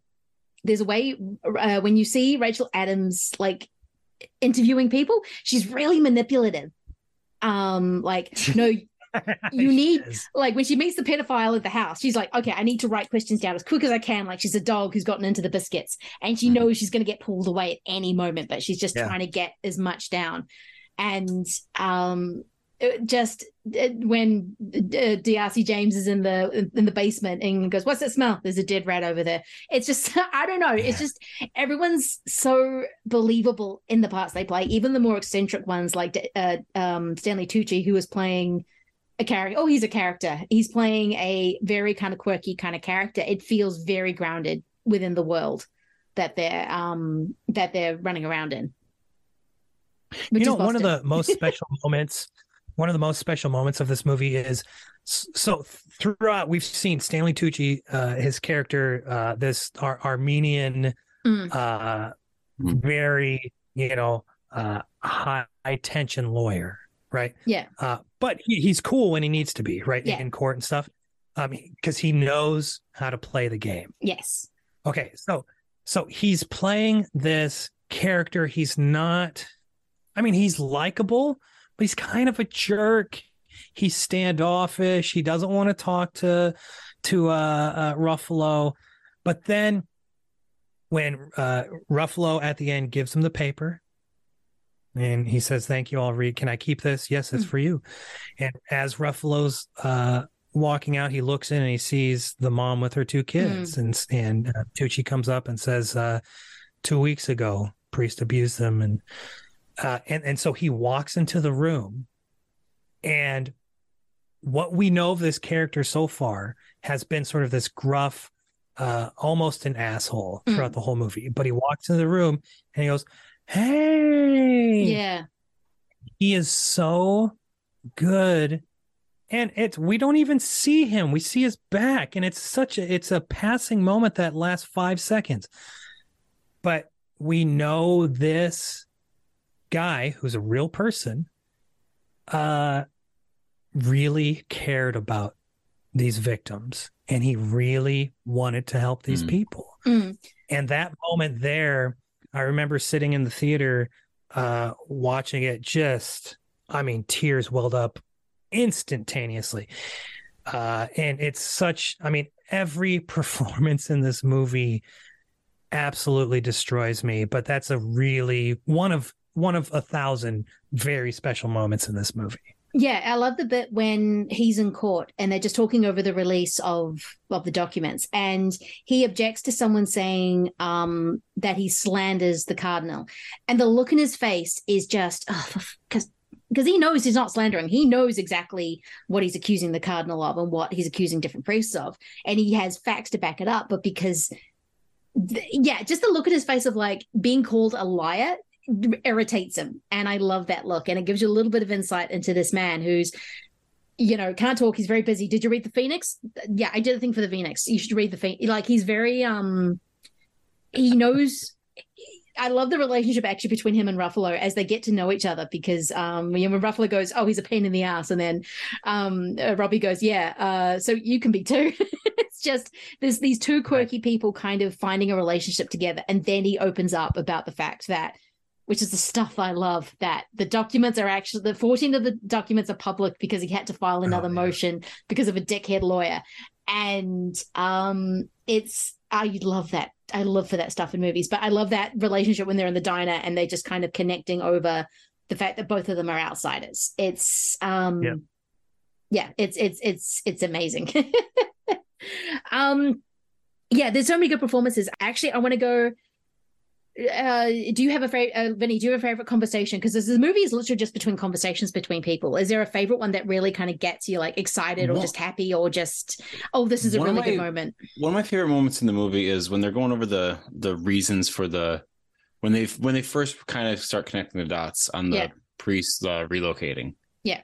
And they're like going over like the list is like, oh, he left for 6 months for this reason. Or he was gone for like that. And it's like, the pace of the scene keeps going as you realize you're seeing these people connect the dots in their head, like, oh, look, we did it. We found out, like, this is a huge clue. And it plays into like the sort of like mystery of it, because what happened as a result of this investigation. Like, it's, it was over a decade before the film or before the film comes out, but it's seeing how they got there and seeing like this really happened. These people were following these like, no cooperation at all from any other. There's still no really acknowledgement from the Catholic Church for this or any kind of like remorse. But yeah, that scene where they're, it's like, I think it's like one where he's like, oh, he was sick, or why was he gone for 3 months, or why did he have to move for 9 months or something like that.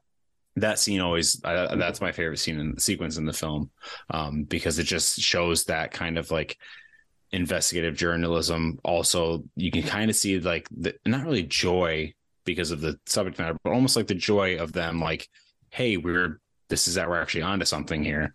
And that's when it's always stuck with me, and it's always been my favorite sequence in the movie. Yeah. Anthony, do you have I know you have many favorite sequences, but what is a favorite sequence of yours that makes you kind of runtime? The whole runtime. The whole runtime, and then you start over again and you watch it again. You watch it for 4 hours and you wish it were longer. A moment that I really love. So Spotlight is a Christmas movie. It is sneaky and sneaky Christmas. That's right. And I love at the end when Robbie goes over to Jamie Sheridan's Jim Sullivan's office or house at Christmas, and Sullivan kicks him out of his house. You bring this shit to my house. And he stands up, he hands the paper back, he says, get out of my house. And this was Robbie's, like, he needed this to really sell this. They're going to run the story anyways, but he needed this. The publishers, the editors had already made concessions. They made concessions that, okay, it can be an anonymous source, but we really have to get this guy, and he doesn't get him, and he's walking back to his car, and then you hear, hey, and we're just watching Robbie, and then it goes over and it shows Sullivan there, and he takes the list, and Robbie wants him, if anyone hasn't seen this, Robbie wants Jim Sullivan, to circle or highlight the names of these priests that he can confirm were abusive. He was, and what does Sullivan do? He was doing lawyer work for the church. Sorry, I'm butchering those words, but yeah. And what does Sullivan do? He takes the list, and it's 2 pages. He circles the whole list on one page, and then the next page he circles the whole list on that page. No words. Hands it back. That's it. Yeah. And I mean, the hairs on the back of my neck are standing up right now just thinking about that.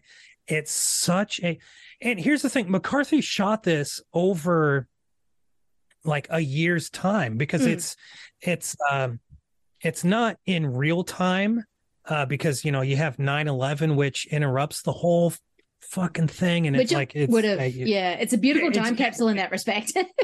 Yeah. It totally brings me back. But McCarthy, like, they took the time to shoot this over an entire year so they could get on location shots during the appropriate seasons. And that just, their breath, it's cold as shit outside. You can hear when Sullivan circles the names, he's writing it on top of Robbie's car, and you can hear the pen screeching across because it's cold and he's on cold metal. I don't know. Again, the sound design. That moment, one of a million, the number just going to keep going up here in this movie, is so fucking powerful, and they don't say a word.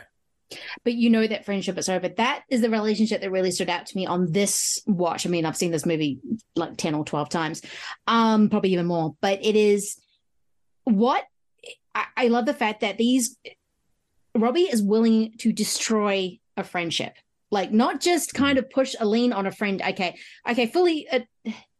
His friend was doing something was working in a very dodgy system and making sure these sort of payouts and was defending these guys. And he even calls them scumbags, but it was my job. But he's willing to annihilate this relationship for that one source. I mean, when he sort of says, oh, is this source something we can revisit? He goes, that'll be tough. No, you can never go back to this man's house again. You two are done. And it's not heartbreaking because Jamie Sheridan's what's his name is playing it this kind of way that he's trying to be very, very defensive. He doesn't want to break the system because he obviously can't speak up because of legal reasons. But so you don't feel completely sorry for him, but you do realize this is a friendship that's done. And Walter Robinson was completely just willing just to go, yep, no, I need you as a source. I need to get this done. I want to get the story. This is how I want to shape the story. So you were just going to have to realize I'm ruining the friendship. And it's in a quest for good because you needed to get the story out. But at the same time, it's like, whoa, you just annihilated a friendship. That is not something you can go and revisit ever again. It's really, I love how in The Office, I think Resendez says, he's the first one to call Sullivan a scumbag. He's defending this. He's one of them. And Matt Carroll, played by Brian Darcy James, he's the first one that pipes up and says he's doing his job. Yeah. And so, yes, atrocious situation. He is aware of what's going on, and he's not coming forward. Sullivan, that is. On one hand. On the other, this is what he's being paid to do. Yeah. So I don't look at Jim Sullivan really as a bad guy. I don't look at Eric McLeish, played wonderfully by Billy Crudup. Yes. I look at McLeish as a bad guy. The bad guys in this movie are the fucking priests, the church. Yes. That's the bad guy. Law is so smug. He played I don't know who the actor is. I didn't write it down. He's Len playing Carew. Law. Len Carew is awesome. Awesome. He's good. so smug. Len Carew originated the role of Sweeney Todd on Broadway. No way. Yeah. Oh, yeah. That is so cool. I think it's kind of funny thinking about that. But yeah. And then knowing that Cardinal Law, he didn't get in trouble. Yeah, that happened a lot. He got a new job. He got to move to South. Yeah, got promoted. Exactly. Yeah, in Australia, there is one of the biggest. He was the main Catholic. He was like the bishop or whatever of Australia. Because we had a royal commission that started after a whole bunch of this happened. there was a big royal commission into it, and which basically found that he knew multiple priests that were being just moved around. He was suggesting to move them. He still denies it to this day. And there's some other things that happen which I can't really speak to, of accusations, that kind of thing. But yeah, he got a promotion at Rome. So all these guys, if they kind of keep to the like in the if they show their loyalty much like the mafia, they will just get promoted. They are not. It's loyalty is much more important than actual morality, and it just keeps happening. It makes me so angry. Yeah, and then I remember I was in New York City for my very first trip there when this came out, and it was one of those New York City, Los Angeles premieres, right? Yeah. And I went and saw it on the opening night in New York City. We not expecting anything. I didn't know anything about this movie. I was like, oh, we got the free night. So went and saw this movie. And of course, I like the theatrical experience, being able to see it on its limited release opening night premiere, really special moment. The movie is fucking amazing. But then the end, I remember I was sitting with my brother and my sister-in-law. Oh, the credits? Absolutely speechless. And before, it says this is what happened to Cardinal Law. He got promoted to the Basilica. And then it runs down 3 or 4 screens of cities in the United States and then worldwide where priests have been confirmed as abusing children there. And priests have been moved around. It's not just that they were you find that there's the same pattern everywhere, these cities. They were moved. Yeah. When I saw my town on that list, I was like, it was shocking. Yeah, my town shows up. Because I mean, it's totally fucked up. But and I feel like the movie in no way exploits the situation, in no way exploits the victims. I feel like it does the job of like showing what this team had to do to uncover this story, but then then it's fully incriminating the Catholic Church. It is. And in no way exploiting anything else. No, it's more about the research, and it doesn't exploit them. I mean, yes, it is about pedophilic priests, because I remember I saw it at a mall screening, a shopping center mall, because it was starting to get its Oscar run. So more cinemas in Australia were picking it up. And I just remember sitting there smiling, going, Lindsay, stop smiling at the pedophilic priest movie. But it's not that. I mean, the reporters of Spotlight are doing their job. They are heroic in that moment. But this is what they've been doing for you get the sense the team has been working for a long time. Like, they hang out each other's coats. They can almost finish each other's sentences, especially Robbie and Ben Bradley Jr. They're constantly just, as you said, there's a relationship there. The fact that Ben Bradley goes and checks up on Mark Ruffalo. I did notice everyone's constantly giving Ruffalo food because he's separated from his wife. So they're constantly giving him cake, or they're constantly coming over with leftover pizza because they know that man is not eating. But yeah, it's more about them investigating it. And that's the thing that got me so excited when I was watching it. It was the actual process of researching, like Vinny said, when they find the catalogs. And they're going through, it's a designation. They get excited about not bringing the Catholic Church down necessarily, though, but it's going up. They're excited about going after the system, but they're realizing, there's the next lead. There's the next lead. Okay. Actually, why isn't McLeish putting these into why are there any court documents about these cases that McLeish has been talking about? It's that process. Vinny, did you what did you think of Billy Crudup's performance as the kind of slimy yet not slimy lawyer? Yeah, he kind of walks that line where it's like good guy, bad guy, because he's just and he does that very well in multiple films. I liked his performance more than the person that was nominated for Best Supporting Actor for this movie. Yes, me too.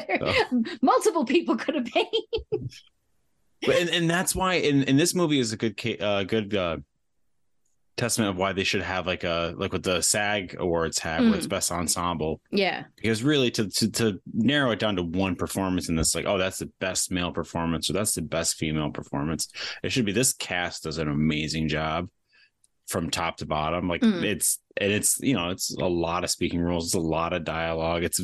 It's not a short movie, so it's not like they're only on screen for 2 minutes. Like they get enough to work with, and everyone just comes and does a great job. Like everyone that you pop in and out of the movie, and you're not like taken away. Nobody's performance takes you out of it. No scene is like wasted. It's always like it's adding to the mystery. It's adding to the drama. It's just adding to the story.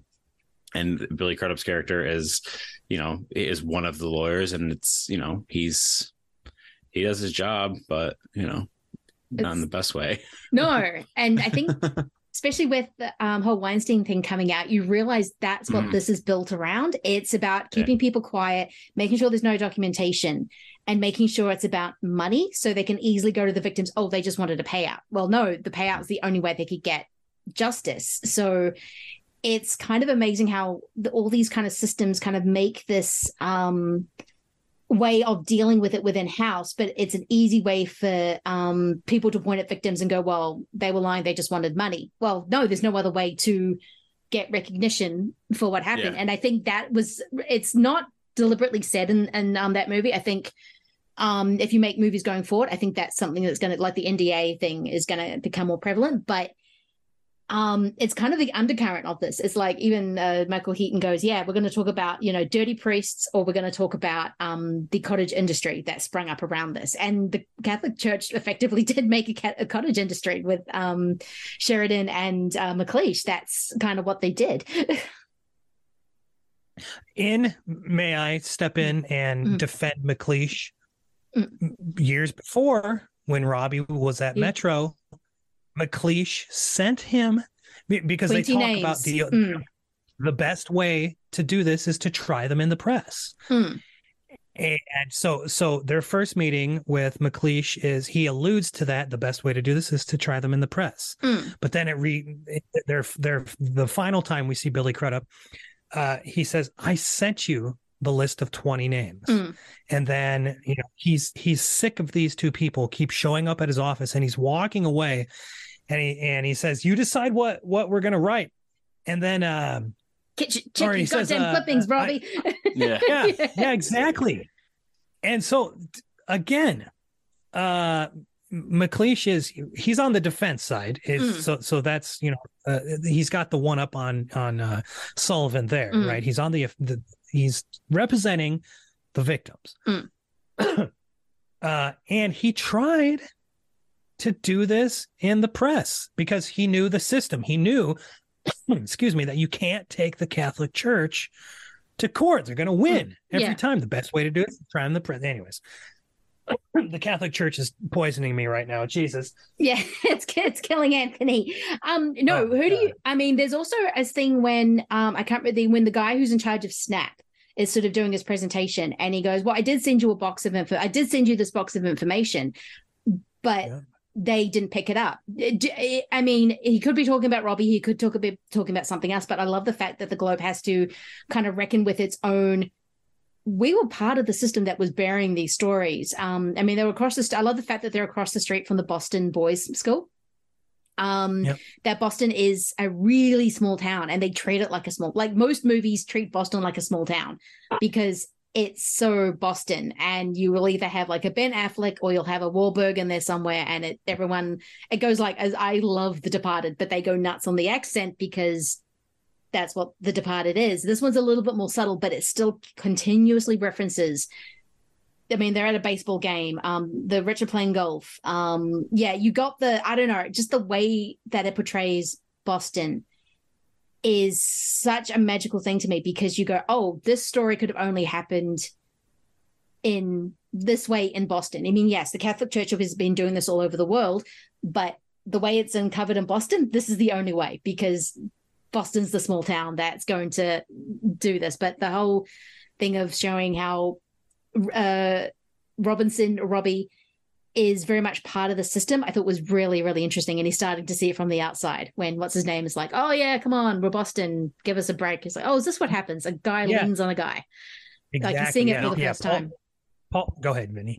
No, and also Boston is, it's a small town. Boston's also a very traditionally Catholic town. and with a lot of Irish Catholic immigrants. So a lot of Boston, all these years later, it's still a very Catholic town. So it was one of those places where if it was going to happen in America, it would happen in a sort of epicenter like that, where it's, there's how many Catholic churches in the Boston area, and everyone knows somebody that, if you're not Catholic, a lot of Catholics. Everyone knows the priest. They know the neighborhood priest. They know these dioceses and how they operate. So for the Boston Globe to go after the Catholic Church, that's even a bigger deal, because it's sort of a face of Boston are these Catholic groups in this city, whether it's the Irish or the Italian. It is very important that it was a city like Boston. It's that small town feel to a big city, but it's also definitely the enemy right next door kind of feel too. And that's I do like that they show how ingrained into Boston culture these people are. Like they are this is their city. Oh yeah, because it's showing a Sunday and it's showing Rachel McAdams with her nana at church. It's got even Liev Schreiber at a cafe that's right opposite from a church. Yeah, you just show how even though these reporters aren't connected to the church, you showing them that they show it is everywhere. It's not like something they can just sort of walk away from. And it is, if you go to Boston, there's a lot of Catholic churges. Exactly. Yeah. See, my brother got his master's in Boston, and when Paul Guilfoyle kept saying, "This is our town, Robbie. This is our town, Robbie." Andy, like walking home that night, he was like, "That's how people feel about Boston, because it is such a very tight community." A tight-knit community, and it like when Sasha's walking with Joe, and when he's like, can we take a walk instead of sitting at this cafe, and he's telling her the details of give the blowjob and having sexual intercourse with the priest, and they stop talking and they stop right in front of a Catholic church with a playground right in front of it. But yeah, it is, you see how close in proximity everything and everybody is in this town. Sorry, now I'm coughing. No, they're getting you, Lindsay. They're getting me. Yes.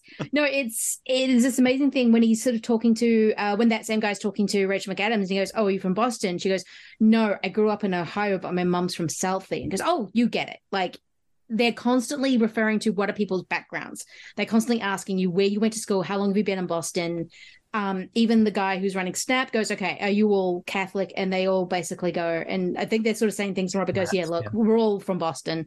Well, you can all assume we're lapsed, but we know what the Catholic Church is." And there's this reference that keeps coming back, is like when a priest comes to your house, it's like God is visiting, which as someone who did not grow up in any kind of religious kind of education or anything like that, that's a weird sentiment to me. I'm like, it's a dude.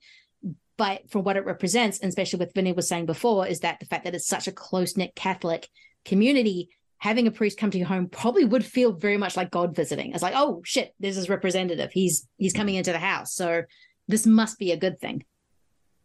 Yeah, everyone in your family goes to church. All the kids go to Sunday school. They all probably went to a Catholic school for the primary education. So it is like that. The priest is looked at, and this is why they did what they did, because they had that power and they could do it, and they had essentially a corporation covering it up for them. But like, it's that abuse of power, because they are looked at in such a light and that's what's kind of crazy, that not much has happened from how big this story was. Yeah, not much has. And even like when they found out about all of the indigenous children that were being murdered in Canada by the Catholic Church, again, not much has happened as a result of that.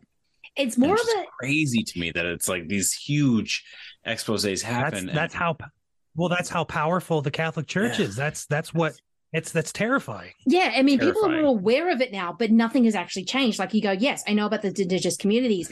I know about all the abuse. I know all these things that have happened. As soon as you say, oh, the Catholic Church was involved, I'm like, oh God, what's going to happen? What do they do this time? But you're right. Nothing has changed. They are still this most powerful organization. I mean, there was an old pope who died, and there were people flocking into the Vatican to say thing. And I'm just like going, this institution is rotten from the inside. It needs a significant overhaul, and this practices and kind of things. And I think it's Stanley Tucci's character says they think the Catholic Church thinks in centuries. They do not think in like days or years. Do you think you have the power to actually go up against that? Mark Ruffalo goes, probably very naively, yeah, I think we do. I think we have the resources.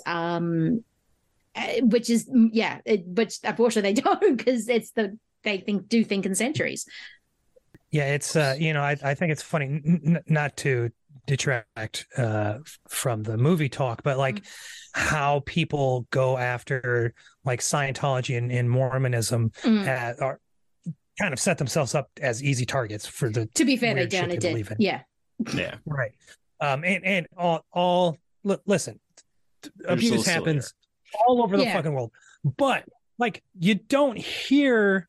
We get these series and these books written on Scientology on HBO, but and then like A&E, Leah Remini like goes and does this big series and interviewing people. It's like you don't get anything like that on the Catholic Church.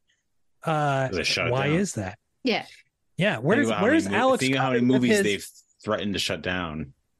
Exactly. Where's Alex Cutter with his conspiracy theories? Exactly. And this is kind of like this. Actually, this is why I like this pairing, is because Cutter knows there's something rotten. He just doesn't know where to point the gun at. Like it's probably not caught, but he knows there's something, because he was sent to Vietnam. Things happened to him. He knows there's something rotten somewhere. He just doesn't know where to point the gun. In Spotlight, you get a very concise, detailed, research, articulated thing of, oh no, this is where it is. It's not just these bad apples.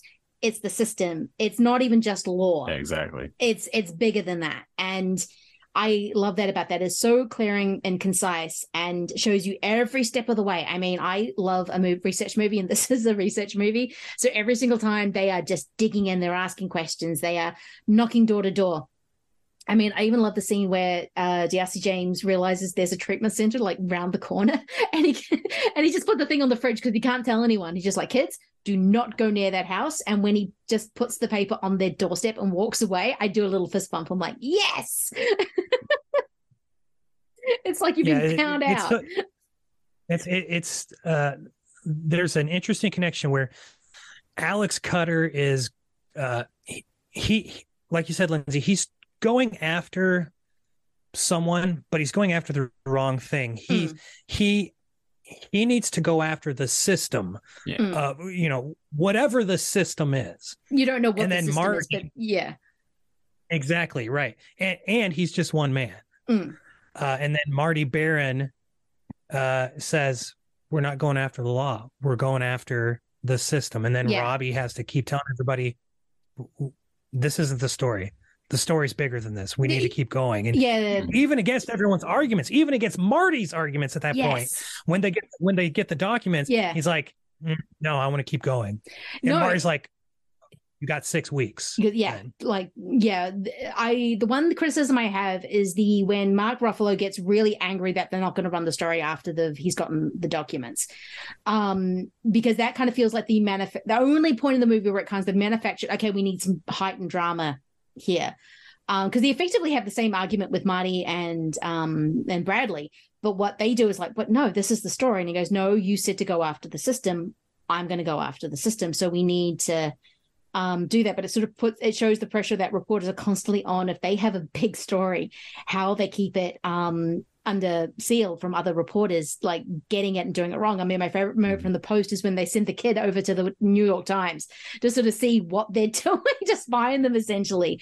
And then when he sort of sees the blank headline, they're like, oh crap, they've got something big that they're not even putting on there. Okay, is it the papers? Is it like that kind of thing? But yeah, that's the only one moment I'm like, oh, okay, I don't love that angry speech. But because I think it's done better 10 minutes later when they're in the office with Bradley and Barron. That's the only thing that other that perfect movie.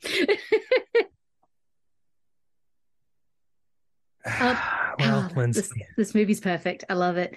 Anything else you want to say on Spotlight? Because I could probably go on for another 3 hours just like going, but what about this? What about this? Yeah, I don't know. The subject matter is very dark. Yes. But there's so many things that bring me back to it. And it's no hyperbole that I've watched this probably 100 times because I just do not get sick of this movie. And there's no other movie that I can say that about, which is weird because there's lots of great movies out there, yet Spotlight is the one for me. And it's an Oscar winner, best movie Oscar winner, which I know sometimes can ruin a movie. Like if movies didn't have the pressure of being a best picture winner, it can sometimes uplift them and sometimes it can crush them because people are like, really? You chose that? And this was a bit of a weird Oscar year when you're like, well, there's nothing really strong. And then Spotlight wins. You're like, oh shit, they chose the good one. But I think in terms of that, it doesn't really matter for the movie because the movie is what we have. And I find it so watchable. I find the performances so not warm, but I just keep leaning into them whenever they're talking. I want to know what the conversations are. They're very intelligent. They kind of, it's again, what I think as Hitchcock says, people just want to watch people who are good at their jobs. And this is Spotlight. I mean, they could have easily turned the Ben Bradley character into a villain of sorts, like, don't do this, the story's nothing. And as soon as he finds out, like, one fact is like, fuck, 13 priests? Like, fuck me. And he does question them, which they should do because that process needs to be questioned. Are you going for the right story? Are you researching the right thing? Is this all hyperbole? And then when he finds out this isn't, it is, then he's just fully on board. And he is like, okay, we need to do this, this, and this. And so yeah. Any final thoughts, Vinny? No, it's really a fun genre of film or subgenre of film that kind of, this you're going along with them trying to solve a mystery that you already know the solution to. So just seeing how they get there, it's really and it kind of does it perfectly because it's very well written and it's very well performed and it's engaging and it's depressing but entertaining. Yes. So it is like a perfect example of that subgenre, even though Mark Ruffalo he kind of like phones it in and doesn't really perform very well. I think he's actually giving too much to it, actually. I think there's this little weird head shake that he keeps doing. I'm like, you don't need to keep doing the head shake. I know it might be the guy, but pull it in just a little bit. I will not stand for this slander. He's doing like an SNL sketch of Spotlight and everyone else is doing the Academy Award nominated film. Yeah. That's what it is. And I like Mark Ruffalo, just not, he takes me out of it. Well, anyway, I'm kind of glad that it's Michael Keaton who gets the final line and just the way he says Spotlight. I'm just like, oh, goddamn, I love you, Michael Keaton. and I love that when it won Best Picture, how happy Michael Keaton was because he was in the Best Picture winner 2 years in a row. He was. And when they said Spotlight, I remember he jumps up and he's like, yes. And he's like super excited that he's doing important work again. Yes. Because that was sort of his renaissance was those two films. And it's a very genuine moment of an actor, like really taking pride in the kind of film that they're doing. Yes, everyone feels like they're taking pride. Everyone's just, as you said, actors like this kind of stuff because they get to attack it. They just get to do a lot with it. It's all about the nuance. It's all about the kind of the looks. There's long takes, so actors going back and forth, or it feels like it's longer takes with actors going back and forth. And I love this genre. I will always, as soon as there's a new investigative movie, I'm journalist, I'm going, yes, I will want to watch this movie because they are generally very good. Even not the best ones, I still really enjoy. Thank you so much for coming on for this double. Thank you for Anthony for indulging me. Same with Vinny. This was more of me a chance to geek over Spotlight more than anything else, but now I have Cutter's Way in my life and I'm even happier. Anthony, please tell people where they can find your good work. You can find the podcast at Cult Movies Pod on Twitter and Instagram. You can follow me on Twitter, Instagram, and Letterboxd at AK Donnelly, AKDONELLY, and you can read me at F This Movie every Friday. Yes, you can. And Vinny, where can people find your good work? Especially your pasta photos, which I haven't seen in a while, and I'm sad. I don't know if that's the algorithm or what. I posted them. No, on Twitter, Vinny but better. I'm also usually on Cult Movies Pod, so you can find me there as well. And there are links in my Twitter for my Letterboxd, where I write very short but amusing to me reviews of the films that I'm watching. Excellent. And yes, they are. Thank you so much again for coming on for this double. This was a blast as usual. And yeah, we will be back with another double feature. All right. Thanks, guys. Bye.